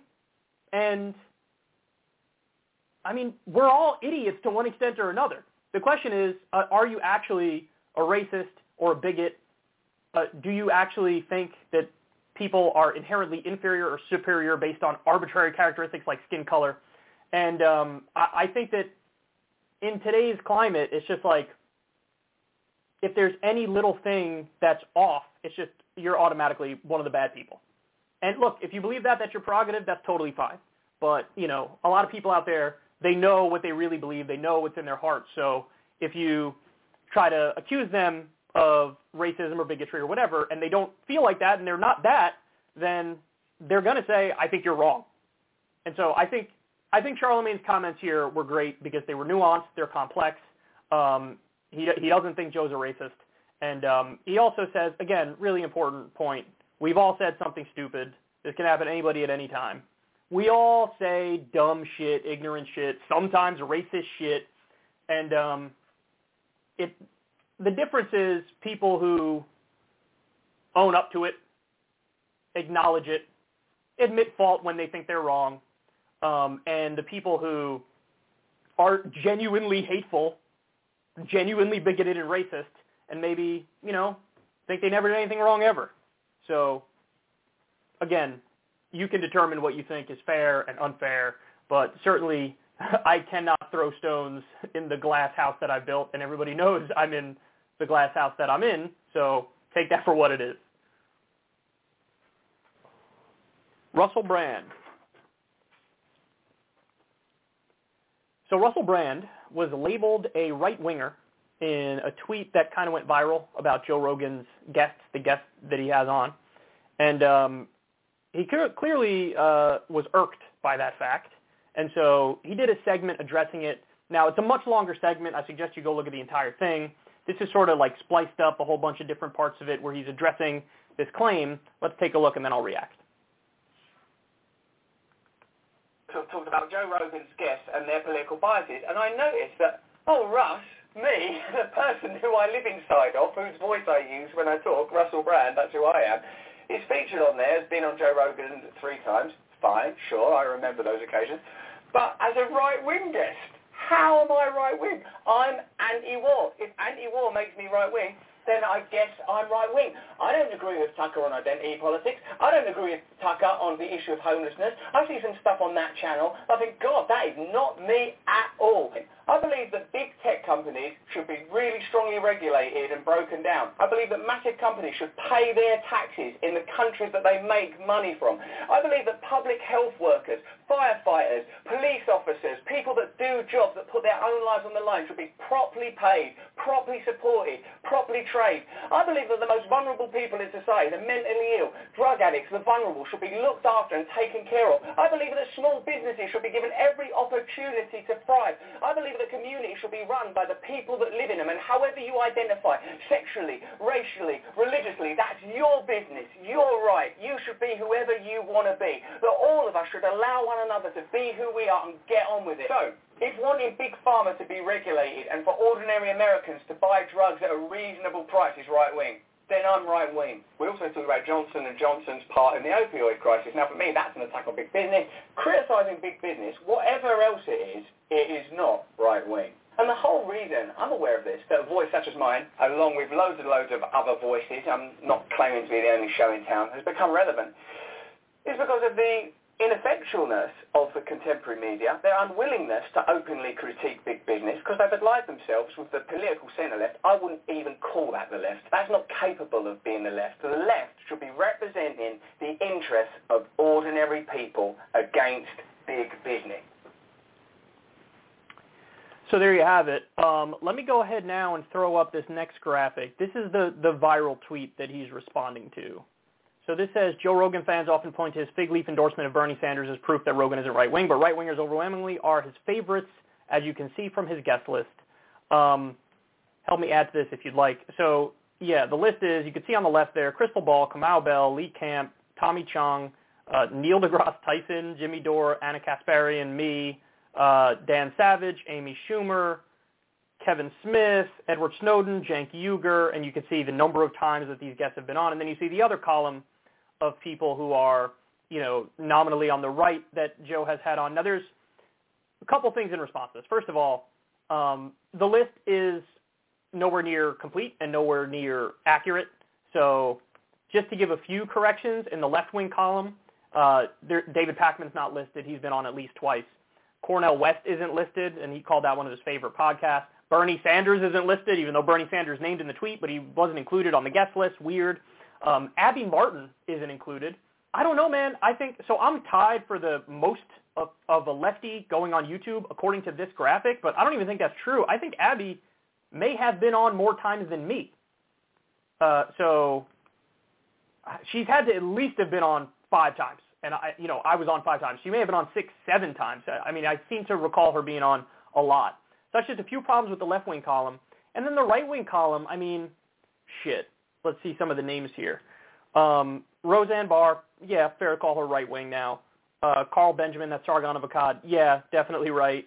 Owen Benjamin, definitely. In fact, he's like openly alt-right and very questionable now, to say the least. That guy's got real issues. I think literally like mental issues. Alex Berenson, I'm not exactly sure who that is. Peter Boghossian, he's like a professor who's sort of in this anti-woke lane. But Russell Brand included in the right, I mean, that's just not fair. It's just not. Adam Carolla's right-wing. Steven Crowder's definitely right-wing.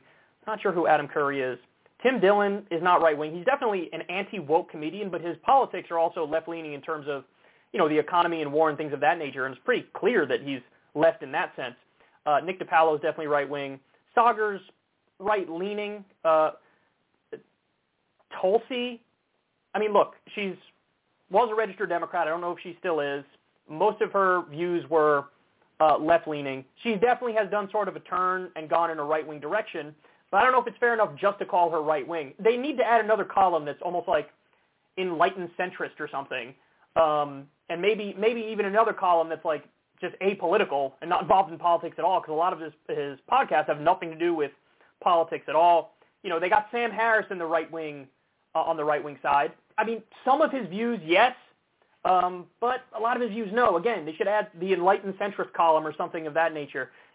This list is just not very accurate. Yes, a lot of these people are right-wing, but a lot of them are either not or sort of in a weird middle ground, or they have some right-wing views and some left-wing views. I mean, Steven Pinker, just if right-wing is fair to call him that, I don't know. Maybe some of his views, but I don't think that's an all-encompassing label that really makes too much sense for him. Bridget Fetisi, again, there's got to be some sort of enlightened centrist column here. Now, by the way, even given all the corrections, yeah, I still think it's fair to say that most of his guests lean right. I just don't know why that matters so much and why you hang your hat on that. Joe is a guy who fancies himself sort of apolitical. He's not really, but he thinks he's apolitical.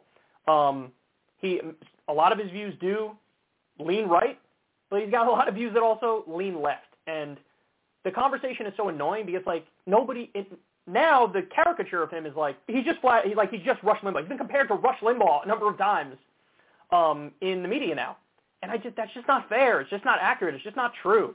The harshest criticism that you can give of him is that, look, he's contradictory. He's contradictory, and usually whatever guest he's sitting in front of, he'll sort of go with the flow wherever the guest wants to take it. So when Ben Shapiro's on, Joe appears a lot more right-wing, and then when I'm on, Joe appears a lot more left-wing.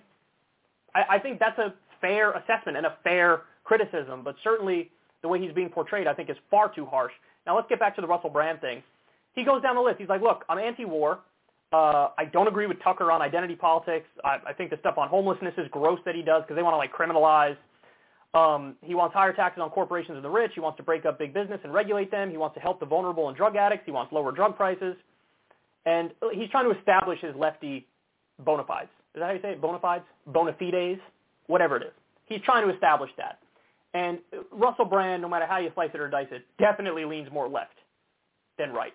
I mean, I think that's kind of inescapable. Now, I will say, and this doesn't necessarily apply to Russell Brand, I don't think, but we have to come up with a new word for somebody who is personally, like their own politics, are left-wing, but everything they say functionally helps right-wing causes. You know what I mean? Because that is a category that now exists. There is a category of people, and the reverse, too.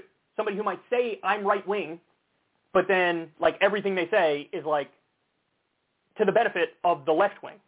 I think that those are, like, sort of kind of new categories that we need a new title for. We need a new word for. We need a new term for it. I don't know, like contrarian leftist. So like your politics are actually on the left, but a lot of the stuff you say just bolsters the right, or contrarian right-winger. So a lot of the stuff you say helps the left even though you're right. So that is a category that is real, and I think everybody should acknowledge that that's a thing that exists. But I don't think it's fair to put Russell in that category. I think the reason why they are putting Russell in that category is because Russell has gone hard against vaccine mandates. But I will say that alone does not just make you a right-winger. Now, my position on vaccine mandates, as you all know, I don't like a hard mandate. I think that's too authoritarian, but I like the idea of vaccinate or test. So, like, you don't have to get the vaccine, that's fine, but you should have to test in the height of a fucking pandemic where thousands of people are dying every day in the U.S. I think that's fair. So I think that sort of splits the difference between the community well-being and individual rights. But just because Russell is against the mandates, that doesn't just mean you could say he's right-wing full stop. I don't think that's fair. So there is another thing that happens where the media does try to, anybody who they think is like borderline or questionable, they'll just say they're on the right. And they'll go after them in a vicious culture war-induced, culture war-drunk kind of way. And that's annoying because this is it's such a disadvantage that the left has where it's like everybody just wants to declare others are not left enough and they're more pure. And so you make your circle tighter and tighter and tighter until you're talking there with like 3 friends and nobody else wants to be with you. And so it's basically the opposite of a big tent approach. It's the opposite of changing hearts and minds and accepting with open arms. And the fundamental contradiction at the heart of that, as we talked about with Ben Burgess on Crystal Kyle and Friends, is like there are leftists, probably most leftists, who agree, look, if you committed a crime, we want to try to rehabilitate you. We don't want to just punish you, lock you up, throw away the key, because that's brutal. That's unfair. And that makes no sense. So if you can actually rehabilitate somebody, we should try to rehabilitate them. And if we succeed in rehabilitating them, then you welcome them back in with open arms. If you committed grand larceny or you committed this crime or that crime, or people even want to rehabilitate murderers.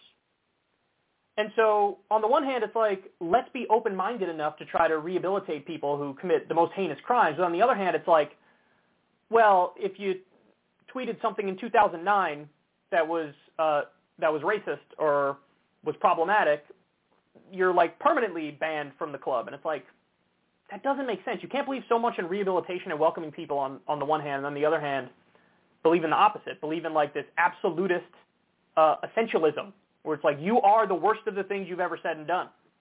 So anyway, Russell's not right-wing. I think sometimes he tries to appeal to a much broader audience, and he makes such a concerted effort to do that oftentimes his videos don't focus on his left-wing beliefs that much. But that is a fundamentally different thing from saying he's just right-wing full stop.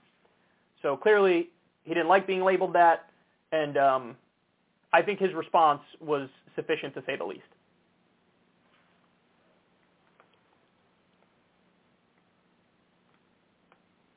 All right, next. So Brian Stelter is really taking it hard that Jeff Zucker is gone. Jeff Zucker, of course, stepped down. He's probably pushed out, but he stepped down because he had an affair with somebody who was working under him. He says it started recently, but the new information is that it didn't really, that he's sort of been with this woman for a long time. He didn't disclose it. He had to at least disclose it to CNN, and he didn't do that, or to AT&T, the parent company. He didn't do that. So he sent a letter and stepped down. And the CNN hosts are taking it hard, which is kind of hilarious. So in comes Brian Stelter. This is, I think, the show immediately after we learned that Zucker was stepping down. And I love this sanctimonious, smug, self-righteous rant. Read the banner as this comes up. This is hilarious to me. The banner's like, "This is CNN." And look at some of the stuff he says. I want to end the hour with a final thought, and I'm going to go a little bit rogue here, so bear with me, okay? Jeff Zucker's departure was shocking to the staff of CNN. But CNN was not built by just one man, not by only Ted Turner, and it was not led only by Jeff Zucker. CNN is so much bigger than any single individual. It is about teams and teams of people, thousands of individuals who make up CNN. This place is not perfect. It will never be perfect. We will always have flaws. We will always screw up. We will always have to run corrections. We will always have to keep working to make it better and better and better every single day. That is the goal. But the people who say we're lacking journalism, that we've become an all-talk channel, that we've run off and we're all opinions all the time, that Jeff Zucker led us astray, those people aren't watching CNN. They're not watching CNN. They're watching complaints about CNN on other channels that don't know what they're talking about. That's the truth. Let's put the map up on the screen of bureaus around the world. CNN has more bureaus around the world than almost any other news organization on the planet. Do some of the anchors say provocative things? Yes. Do some of those clips get played over and over again on other channels and mislead people about what CNN actually is? Yes. CNN is the reporters and the producers and the production assistants and the writers and the editors and the technical directors. CNN is the executives and it's the interns and everybody in between who keeps this place running 24/7. So when something horrible happens in the world or when something wonderful happens in the world, you know where to turn. That's what CNN is. We lost our leader this week, but we're not going anywhere. Yes, you are. A bunch of you guys are going to be let go. Finally somebody connected the dots for me. I was talking to Crystal about this, and she made the point that there's a reason why all the CNN hosts behind the scenes, according to a lot of reporting, they're melting down. Jake Tapper called Chris Cuomo a terrorist. There's another host, is it Camerota? It might be Allison Camerota, who said, "This is affecting all of our mental health." You got this smug stuff coming from Stelter. These guys are acting like, it's the end of the world because Jeff Zucker was let go. Why? Not because Jeff Zucker did a good job as the head of CNN. I mean, honestly, even a minimal amount of objectivity, you'll come to the conclusion that's not the case. They're upset because Jeff Zucker protected all of them. He protected them. He let them keep their jobs even though they suck and they get terrible ratings. So now with Jeff Zucker out, these guys probably think, I'm on borrowed time. Jake Tapper thinks he's on borrowed time. Brian Stelter thinks he's on borrowed time. I don't know, Alton Camerona, probably the same thing. So that's why they were upset. I couldn't figure it out at first. I didn't connect those dots, but when Crystal made that point, I was like, oh, that's right. That's why they're acting like they're at a funeral. Because whoever's going to come in, if they do their job even a little bit like they should, they clean house and let go of all these people because they're not good at what they do. They're just not. Now, this smug, self-righteous, stuck-up rant, it's so insufferable, particularly because we know how corrupt the network was acting and how they weren't acting in good faith and how they were trying to cover their ass. The information just came out, Brian. Brian Stelter went on Stephen Colbert's show and tried to defend what Chris Cuomo did with his brother. Chris Cuomo used to have his brother, Andrew Cuomo, governor of New York, on the show during the height of COVID, when Andrew Cuomo was getting all this positive coverage. He was doing the daily COVID press briefings. And Chris Cuomo would play footsie with him and play patty cakes with him all day long and say, you know, I think you're the best governor in the country, and how did you get so good at this? And they joke around about mom spaghetti, eating Sunday dinners, and Chris Cuomo would hold a giant Q-tip for some reason that I still don't understand. And it was nothing but propaganda. It was nothing but puffing up Andrew Cuomo to make him seem like he's, you know, amazing and he's the antidote to Trump and he's exactly what you need in the middle of a crisis like a pandemic. Then, come to find out, Andrew Cuomo was hiding the number of COVID deaths. He signed an order to get COVID-positive patients back into nursing homes, which then led to probably countless deaths. We don't even know how many deaths it led to. He was writing a book about defeating COVID when COVID was still raging. There were a number of corruption scandals about Andrew Cuomo. He used the wrong, supplies to build a bridge and then tried to cover it up, and those supplies would have made the bridge less safe. And one of his top guys went down for corruption, literally was, I think he was found guilty. He was convicted of something on corruption. CNN didn't touch any of that stuff with a 10-foot pole because they were just having the brothers play patty cakes on air. That is Democratic Fox News shit. These guys love to beat up on Fox News. Brian Stelter wrote a book about how bad Fox News is and how they serve the Republican Party, how they're not news. And then they do the same thing for the Democrats. And he does this smug, sanctimonious rant as if he's not the mirror image, as if he's not the exact same problem just on the Democratic side. And, now we know Jeff Zucker was coaching Andrew Cuomo throughout this whole thing. As CNN is supposed to be a news network and call balls and strikes about what Democrats and Republicans are doing, they weren't. He was coaching Andrew Cuomo through the height of his, his COVID press briefings and made him this media darling. So this rant is just insufferable. It's unbearable. Because not only did the Chris Cuomo stuff unmask you guys also push Russiagate relentlessly. I mean, they ran with the story that was a total fabrication of Julian Assange met with Paul Manafort. Turns out to totally be made up, but they ran with the story. There would have been video evidence if that was the case, but they just ran with it. We know that's false. They ran with the Jussie Smollett thing, which I didn't touch with a 10-foot pole because it seemed fishy. They pushed all of our wars. They did the whole Rogan taking horse medicine thing. Now, look, ivermectin is a separate question. There's contradictory evidence as to whether or not it works on COVID, but they were pretending he was taking the horse version of it, and that just wasn't true, and then they doubled down on that and tripled down on that. There was the famous clip when Wolf Blitzer was talking to Rand Paul. Rand Paul said we shouldn't really be arming Saudi Arabia because they commit a lot of crimes and kill a lot of innocent people, and Wolf Blitzer says, well, what about the jobs? Like, kill civilians, have more jobs. Kill civilians, like, okay, we got to worry about our jobs, right? So if you've got to kill some civilians to keep the jobs, what are you going to do? This is who they are. Look, you're not fooling anybody. You guys have a sensationalism bias, and you guys have a pro-establishment bias and a Democratic Party bias. And, of course, there's all the advertisers, which means you go soft on the corporations. It's obvious. And I hope that whoever the new person is cleans house because you guys are really bad at your job. Everyone knows I'm as big of a free speech advocate as there is. But if your job is supposed to be a journalist, you're supposed to be like a reporter, you're supposed to give news and information, and you are just a propagandist, you got to go. And their job is nominally journalist or reporter, and they act all smug about it, but look at their track record. Sorry, guys, you got to go. You got to clean house. I think, CNN needs to change direction. Now, my guess is whatever they replace this current model with is going to be just as bad, if not worse. So we'll have to wait and see on that front. But Brian Stelter, for the love of God, hold this L, dog.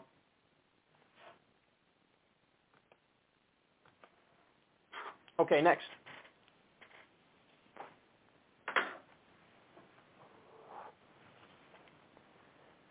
So the other day, we covered how California Democrats killed the single-payer health care bill in the most egregious way possible. They just ran out the clock. Daily Poster did a lot of phenomenal reporting around that. It is a scandal that it wasn't NBC News, CBS, ABC, CNN, MSNBC, the New York Times, the Washington Post. It's a scandal that they didn't run the story. This is why independent media is so important. This is why the Daily Poster is so important. You know, there are a lot of good independent media outlets that do real investigative work, whether it's Jordan Chariton or Daily Poster or More Perfect Union. They're so necessary. They're doing what mainstream media should do, but they never do. So Daily Poster blew the lid off that story. Oh, my God, look at all this money from the health insurance companies that these Democrats are taking, and then they kill the single-payer bill. Well, now they're out with a new ad about this exact issue. Take a look at it. It features yours truly, and I really think it's a devastating pro-Medicare for all ad, anti-corruption ad, anti-Gavin Newsom ad. Take a look. Single payer is the way to go. There's no reason to wait around on universal health care and single payer in California. Universal health care for single payer. During that campaign, Newsom was totally unequivocal. A single-payer system drives down the cost of health care. Single-payer health care to California faces its next challenge Monday. Lawmakers in the state assembly are set to vote on AB 1400, the framework for a government-funded universal health care system. It's actually the one step closer to making it to the governor's desk. The bill died in legislature Monday. At the very last minute, they killed the bill. They literally just ran out the clock. They didn't even bring the bill up for a vote. What happened in between the time that Newsom said he wanted a single-payer bill and then he backed away from it? Well, $1 million check from a major health insurance company was dumped into the California Democratic Party. Great reporting from David Sirota. It was all because of the campaign contributions. The bill was sponsored by the California Nurses Association and would have centralized a state-run financing system known as CalCare. Under CalCare, you would have comprehensive care even beyond what typical insurance covers. Studies show 7% of the state doesn't have health care at all. And you still have 3 million people in the state of California without health insurance. You have my firm and absolute commitment as your next governor that I will lead the effort to get it done. Newsom himself, his campaign has taken lots of money from health insurance companies in between him saying, I support single payer, and then backing away from it. When asked about this bill, he said, quote, "This is hard work. It's one thing to say, it's another to do." Indeed. It is one thing to say and another to do. The actual political temperature, the climate in California is one that supports this across political lines, but the politicians themselves won't do it. A campaign on universal health care, we're delivering that. Nobody's even going to ask them. The media's not even going to ask them, hey, what went down with that single-payer bill that was supposed to pass? I don't think the issue is going away. I think you're going to see this bill continue to come up. It's a question of leadership. It's a question of commitment.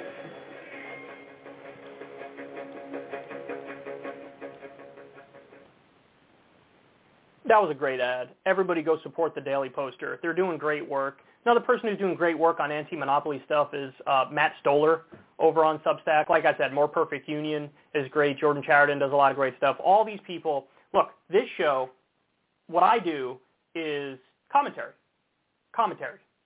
You know, I'm a pundit. And so I don't do original reporting here. Everybody knows that. I look at the news, see the stuff I'm interested in, give you the facts and the information, then give my opinion on it. That's what I do. What they do is more important. It is genuinely more important. I can serve as like a megaphone to help get out the stuff that they do, which is the real work, but they're the ones doing the real work. That's the real work. So you got to support these guys. They all need it. Everybody in independent media needs the help. And the move from here in terms of Medicare for all and single payer and it popping up in states, because I do think we're more likely to get victories through the states than at the federal level. But the path to it is now clear. The path to it is going to be through direct ballot initiatives. Because, by the way, that's how we got marijuana legalized in a lot of different places. That's how we got a $15 minimum wage in a lot of different places, in a lot of different states. Even when Donald Trump won Florida in the 2020 election, the $15 minimum wage bill or direct ballot initiative also won. So more Trump voters turned out, but 60% of the population of Florida voted for the $15 minimum wage bill. What that shows you is when we get to directly vote on issues, it's way more likely than not that the correct side wins. Now, sometimes the overwhelming propaganda makes it so that the correct side loses, but when you break it down empirically, what you find is probably like 80% of the time-ish is how much the correct side wins. So I think that's the only way that we're going to have success. Because, look, clearly Gavin Newsom's a piece of trash. This is a guy who, acted like he's so serious about Medicare for all, and He was clear in the stuff he said, but then when push came to shove and it was time to do it, he didn't do it. He didn't lift a finger. So you don't trust a goddamn word that guy says because he's a liar. He's a liar who can be bought off, and you're under no obligation, no matter what anybody tells you, vote blue no matter who. If they stab you in your back on the most important issues, then why would you vote for them? Why'd you do that? Now, I'm not a political nihilist. I don't think you should totally check out of the system in every way, shape, and form. In fact, I think that is self-disenfranchisement, and that's counterproductive, and that gives the establishment what they want. But you engage in a productive way that actually works. Direct ballot initiatives or voting for candidates who you genuinely believe are not going to stab you in the back. And a good indication of whether or not they're going to stab you in the back is not only if they say the right things, but also if you see where their funding comes from. If their funding is from health insurance companies, they can say they're for Medicare for all until the cows come home, but they're probably not going to be for Medicare for all. So anyway, there you have it. Again, great work from the Daily Poster. Great work from David Sirota. This was a wonderful ad. Guys, spread this far and wide. It's an important issue, and you need to shine a light on it, just how corrupt and backwards and disgusting these politicians are. But we're gonna keep going. We're going to fight back. The issue is going to keep coming up, exactly like David Sirota said.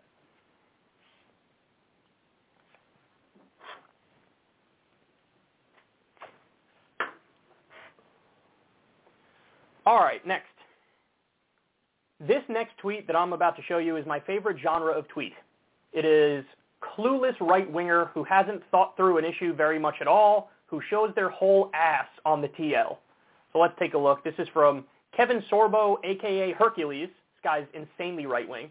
He says, if the shots were given away for free because they're life-saving, why isn't insulin free? Chemotherapy? EpiPens? Got him. My response to that is, yes. That's it. That's my whole response. Yes. That's exactly right. This is what, the second time, third time we've seen this exact tweet from different people. I don't know who else did it. I think it was Candace Owens one time. Maybe Tomato Lorenzo said it. But this is now a thing. They seriously think they're owning the libs. It's like owning the libs by supporting universal health care. Oh boy, you really owned us, bro. No, this is exactly right. And in every other industrialized country, this is the case. All that stuff is free. Now, I can already hear the right-wingers screaming, nothing's free, bro. Yes, free at the point of service, also known as funded through tax dollars, also known as no shit, you pedantic fuck. Everybody knows this. Whenever somebody says it's free, it just means free at the point of service, which is accurate, funded by tax dollars. Now, I don't know about you guys, but for me, I would love to live in a country where we didn't spend trillions of dollars on endless war. What are our Middle East wars cost? What are the war on terror costs when you look at all the different places we invaded and bombs and all that stuff? $8 trillion? $7 trillion when all is said and done? I would rather not have our money go towards that and not have our money go towards trillions of dollars of bailing out Wall Street with no strings attached. I prefer my money and your money go towards health care and college for everybody and maybe paid vacation time by law. Maybe things like that we would actually all enjoy, that you go to pay your taxes and you think, boy, I'm happy to pay these taxes because I know exactly what it's going towards, and it's going towards things that are good for the people. Wouldn't that be lovely? Wouldn't that be wonderful? I can't believe they tweet this. They don't realize what they're doing. They don't realize what they're saying. Yeah, the shots are free. By the way, they also work. And that triggers a lot of people. And insulin should be free. Chemotherapy should be free. EpiPen should be free. There is no... I saw somebody trying to make a meaningful distinction, like, well, one's contagious and the other one's not, so that's the difference. When you get sick, you should get help and not go bankrupt or have to pay for it. Full stop. That's what I think. That's my position. And if you say, hey, only infectious diseases, those are the things that should be free, okay, well, there's a lot more infectious diseases than just COVID. You know? So it would be a weird system to only the infectious ones and the other ones are, it's like, well, if you got cancer either through personal behavior because you didn't live the healthiest life or genetic predisposition or whatever it is, that person also deserves help and not to go bankrupt as a result of it. So, yes, Kevin Sorbo, Yes. Universal health care. Going to give away the shots for free, which was wonderful. You should also give away insulin for free, chemotherapy, EpiPens. You guys know me. Not only would I nationalize health care, I'd nationalize health insurance. That's single payer. I'd nationalize pharma. There are some industries that have proven over the course of time, and there's counter evidence that shows that other systems work better. But the profit motive in this specific area has incredibly negative impacts, and there's no way around it. There's no doubt about it. When you have a middleman for no reason, when you have that mafia in the middle, what do? Their job is to make as much profit as possible for their shareholders. They have a fiduciary responsibility to do that. So they say, look, I'm going to deny you care as much as possible because that's how I make more money. So if you have a claim, shit, you better dot all your I's and cross all your T's and not mess up at all on the form. And, I'm going to try to weasel out of paying for whatever it is for you because that's how I make more money. What a terrible system. What a terrible system. That's not to say that the profit motive is bad in every respect. It's not. There are plenty of consumer goods where there is really no downside. And sometimes the competition actually makes it better in certain realms, whether, video games, furniture, shit like that. That could have the profit motive, but certain things shouldn't. We've already come to that conclusion for policing, for the military, for the fire department. Healthcare is the next incredibly, incredibly obvious one, and obviously health insurance too.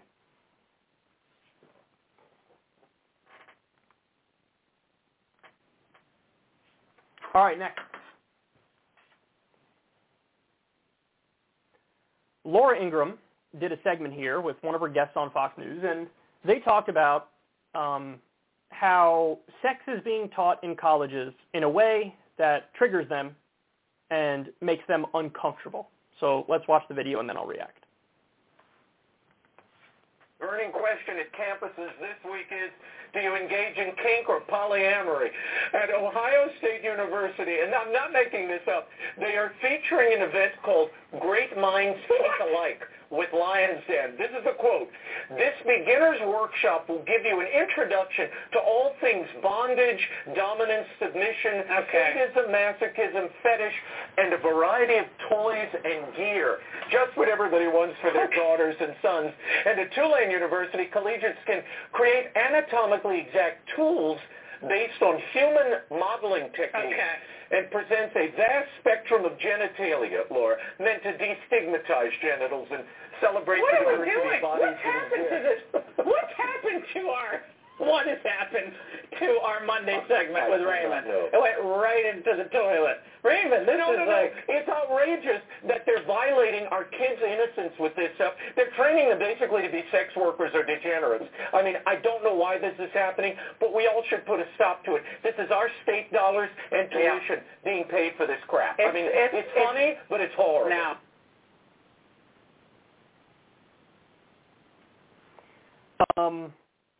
I don't care. Look, they're old enough. They're old enough to. Can you say it's a little weird to have classes that go that deep into sex stuff? Sure, I'll give you weird. I'll give you outside of the norm, but I don't think it's that big of a deal. They're old enough. What, the class is probably full of 20-year-olds, right? So by the time people are 20, a lot of them are doing it. And that's obvious. That's obvious. So I don't, what's the problem? Of all the problems in the world, this is the thing that they focus on? This is the thing? Look, it's a reemergence of that, culturally conservative prudeness that was in vogue in, the early 2000s and 1990s on Fox News, and it sort of went away for a little bit, but now it's back. I don't know if you guys remember this. I do because I'm ancient, but, Bill O'Reilly, I actually think Sean Hannity was the primary offender, but he used to do these segments. Every time there was spring break, Fox News would send a camera crew down there to show the debauchery, and they would do their segments like, you're not going to believe the stuff that's happening in America on spring break, what your kids are doing. And then as they're talking, they'd have a video up of girls in bikinis shaking their asses and people grinding on each other and people, flaunting their titties and all sorts of stuff. And it's all happening on screen as they're like, this is so outrageous. Let's all watch together. This is wild and crazy. Let's put it on the screen for 2.5 minutes straight. Are you done yet? Did you finish? Okay, then we can take it off the screen. It's fake. It's fake. It's fake. They don't really care.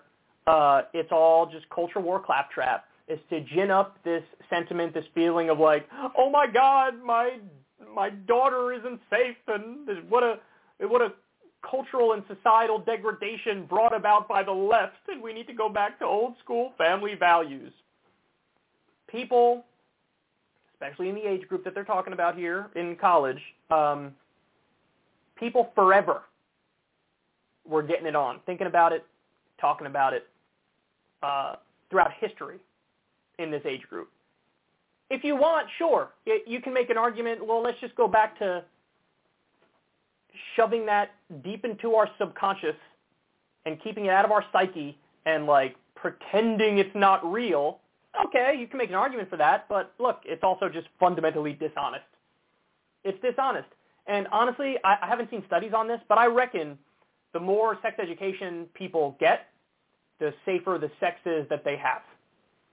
You know, if you don't teach people and they don't know all the ins and outs of it, you're probably willing to take more risks. So sort of normalizing the conversation might have some upsides. I don't know for sure, but it might. It might. But no, they just go in full old school prude, depraved sex workshops. The one thing I will agree on is this. You don't want to have some, like, uber creepy teacher, some, like, massive perv who's like, I'll teach that kid to people who are 30 years younger than me. Okay, no. Make sure to triple vet whoever the teacher is to make sure that it's reasonable, you know, that they're non-insane. But do I have a problem with classes on that stuff? No. I mean, the whole idea of college, it should be, you know how in comedy there's the saying, nothing held sacred? Like, you basically you go all out. You know, you might cross the line sometimes, but in order to be funny, you got to get close to the line without going over the line. So, like, you're always going to be testing it. I think in college, it should be like nothing held sacred. You should be learning the ins and outs of everything. Ins and outs, no pun intended, of all sorts of stuff, whether it's philosophy or psychology or history or math or science or whatever, sex. So it's a little weird class. I'm not sure I'd take it, but am I outraged by it? Should it make, you know, a nightly news show as a big deal? Absolutely not.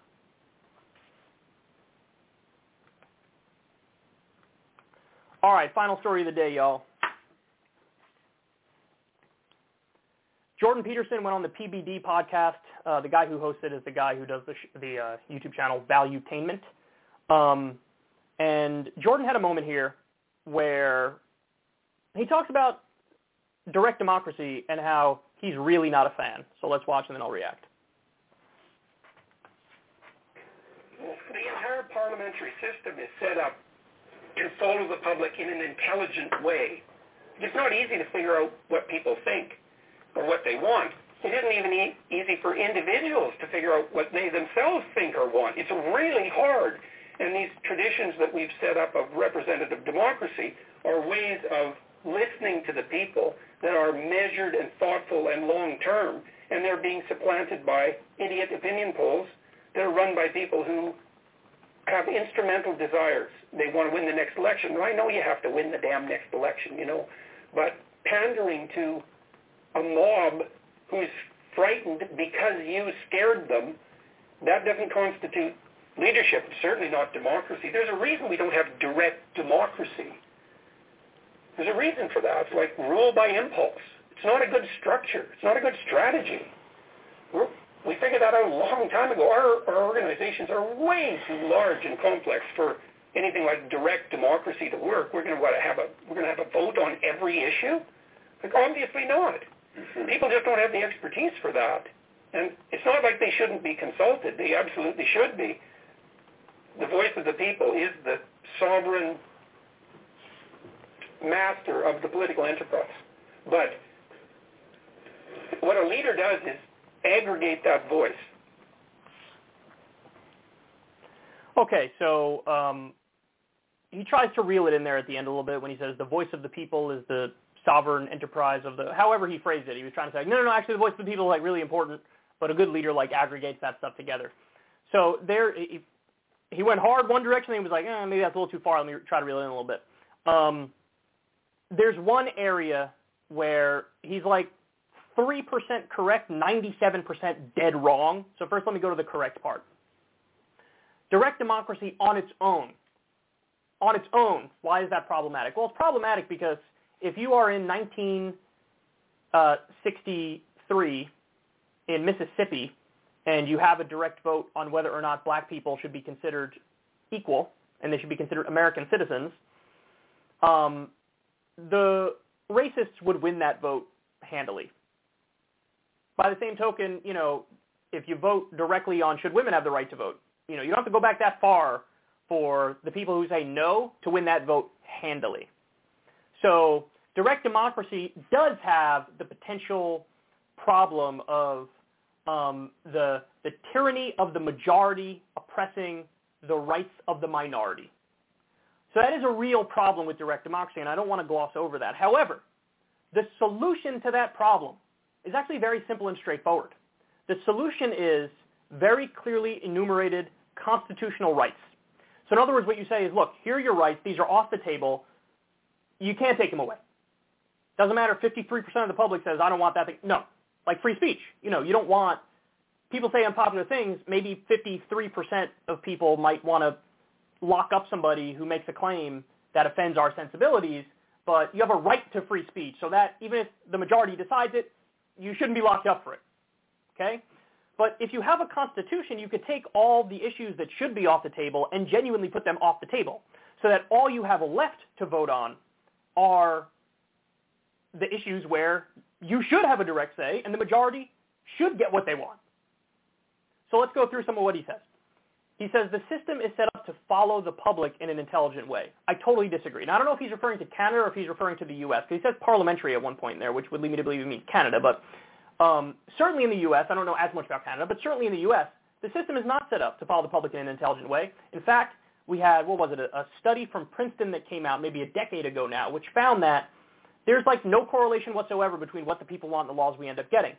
There's a direct correlation, though, between what corporations and the wealthy want and the policies we end up getting. So the system is not set up to follow the public in an intelligent way. The system is set up in modern-day America to serve the donor class, to serve the ruling class, to have corporate rule in the country or oligarchy in the country. That's how the system is functionally set up. That's the effective result of the system that we've set up. He says representative democracy is a way of listening to the people in a way that's measured and thoughtful. Well, in theory, yeah, but again, in practice, I just described how that is indeed not the case. Then he goes off the deep end and says, well, idiot opinion polls are replacing that. I don't know why a guy who is so insistent on, like, the sovereignty of the individual and, like, an individual person is really complex and interesting and thoughtful. These are things I've heard him say 1,000 times over. Oh, if you're a psychologist and you're listening to somebody, they're fascinating, so fascinating you can't stand it. Why doesn't he have that same respect for the collective? If the collective is just a gathering together of a giant group of individuals and you agree that the individuals are fascinating and complex and thoughtful and nuanced, then why, with the collective, do you just hand-wave it away and say, these are idiot opinion polls that came to this conclusion? No, I think opinion polls are actually really important. Now, you can bias it by wording things a certain way, but that doesn't mean you get to hand-wave away the entire enterprise when a lot of the polls that are done are not too biased and they're very straightforward and people have clear thoughts on it. I think that matters. I think that means something. He says it's effectively pandering to the mob to have direct democracy or, quote, rule by impulse. I would argue the exact opposite is true. You know what rule by impulse is? Rule by impulse is having politicians make our decisions when these politicians are in the pocket of Chevron and ExxonMobil and Goldman Sachs and the military-industrial complex companies like Lockheed Martin and Honeywell and Boeing. That's rule by impulse. You have these, like, adult children who are colossally corrupt, who just do the bidding of their donors, and they're doing it, whether consciously or subconsciously, because they want to get rewarded. They want to win their next campaign, so they want to fill those campaign coffers, or when they leave Washington, they want to get a lobbyist gig for $1 million a year to sit on their ass all day. So that's rule by impulse. That's rule by impulse. And then the part where probably the worst claim he makes is, like, effectively, look, you got to rely on the experts, and you got to rely on the intellectuals. Oh, really? How has that worked out for us so far, to rely on the experts and the intellectuals? It was the experts and the intellectuals who got us into an illegal war, an offensive and illegal war that killed minimum 200,000 innocent civilians in Iraq. It was the experts and the intellectuals that brought us torture. It was the experts and the intellectuals that decided so-called free trade deals are wonderful, even though they decimated the American working class and outsourced the jobs for pennies on the dollar. It was a race to the bottom. It was the experts who said, tax cuts for the wealthy are great. Deregulation of the marketplace is great, even though that deregulation led to giant market crashes. It was the intellectuals and the experts who were the problem. They were the problem. Because you could be an expert and an intellectual, but you're well-versed in an ideology that is simply incorrect in the sense that it's power-serving against the needs of the people. So you serve power, you serve the status quo, you serve business as usual against the will of the people. You could be super hyper-educated and intellectual and be wrong, So, look, that claim from Jordan Peterson is an elitist claim. That is elitism. We got to rely on the experts and the intellectuals. Actually, I submit to you, they are more of the problem. They are more of the problem. It's not average Joe and Jane working class person who's just trying to get by and pay the bills and do well by their family. They're not the problem. They're the victims. And I'd rather pick a random person off the street to represent me than anybody who's in Congress right now. Why? Because the random person off the street is not totally bought and owned by corporate America. And they don't have their heads up their ass in a totally detached city in D.C.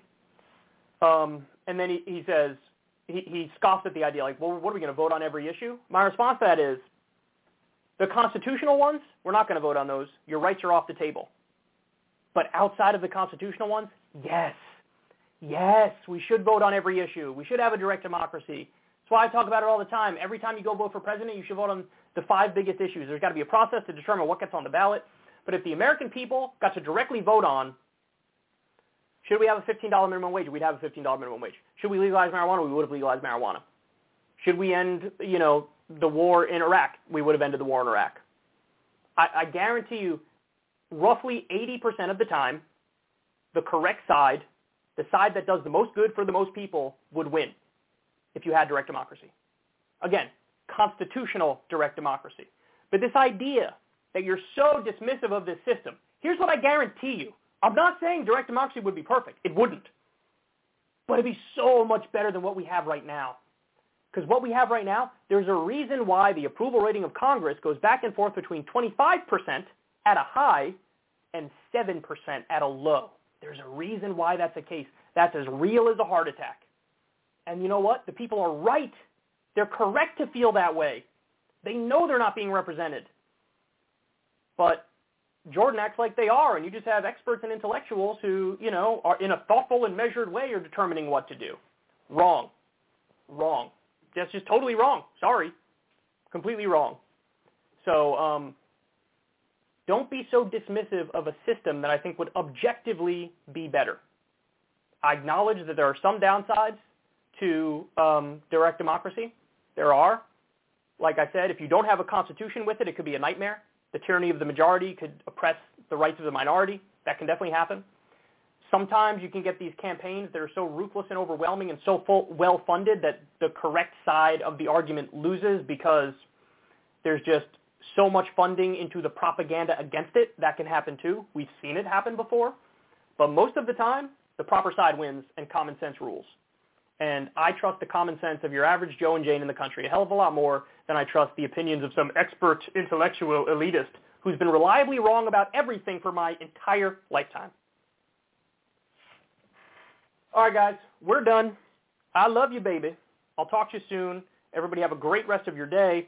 We got Felix from Chapo coming on the show, coming on Crystal Kyle and Friends this week. Definitely not going to want to miss that. I'll talk to everybody soon. I'm out. Later.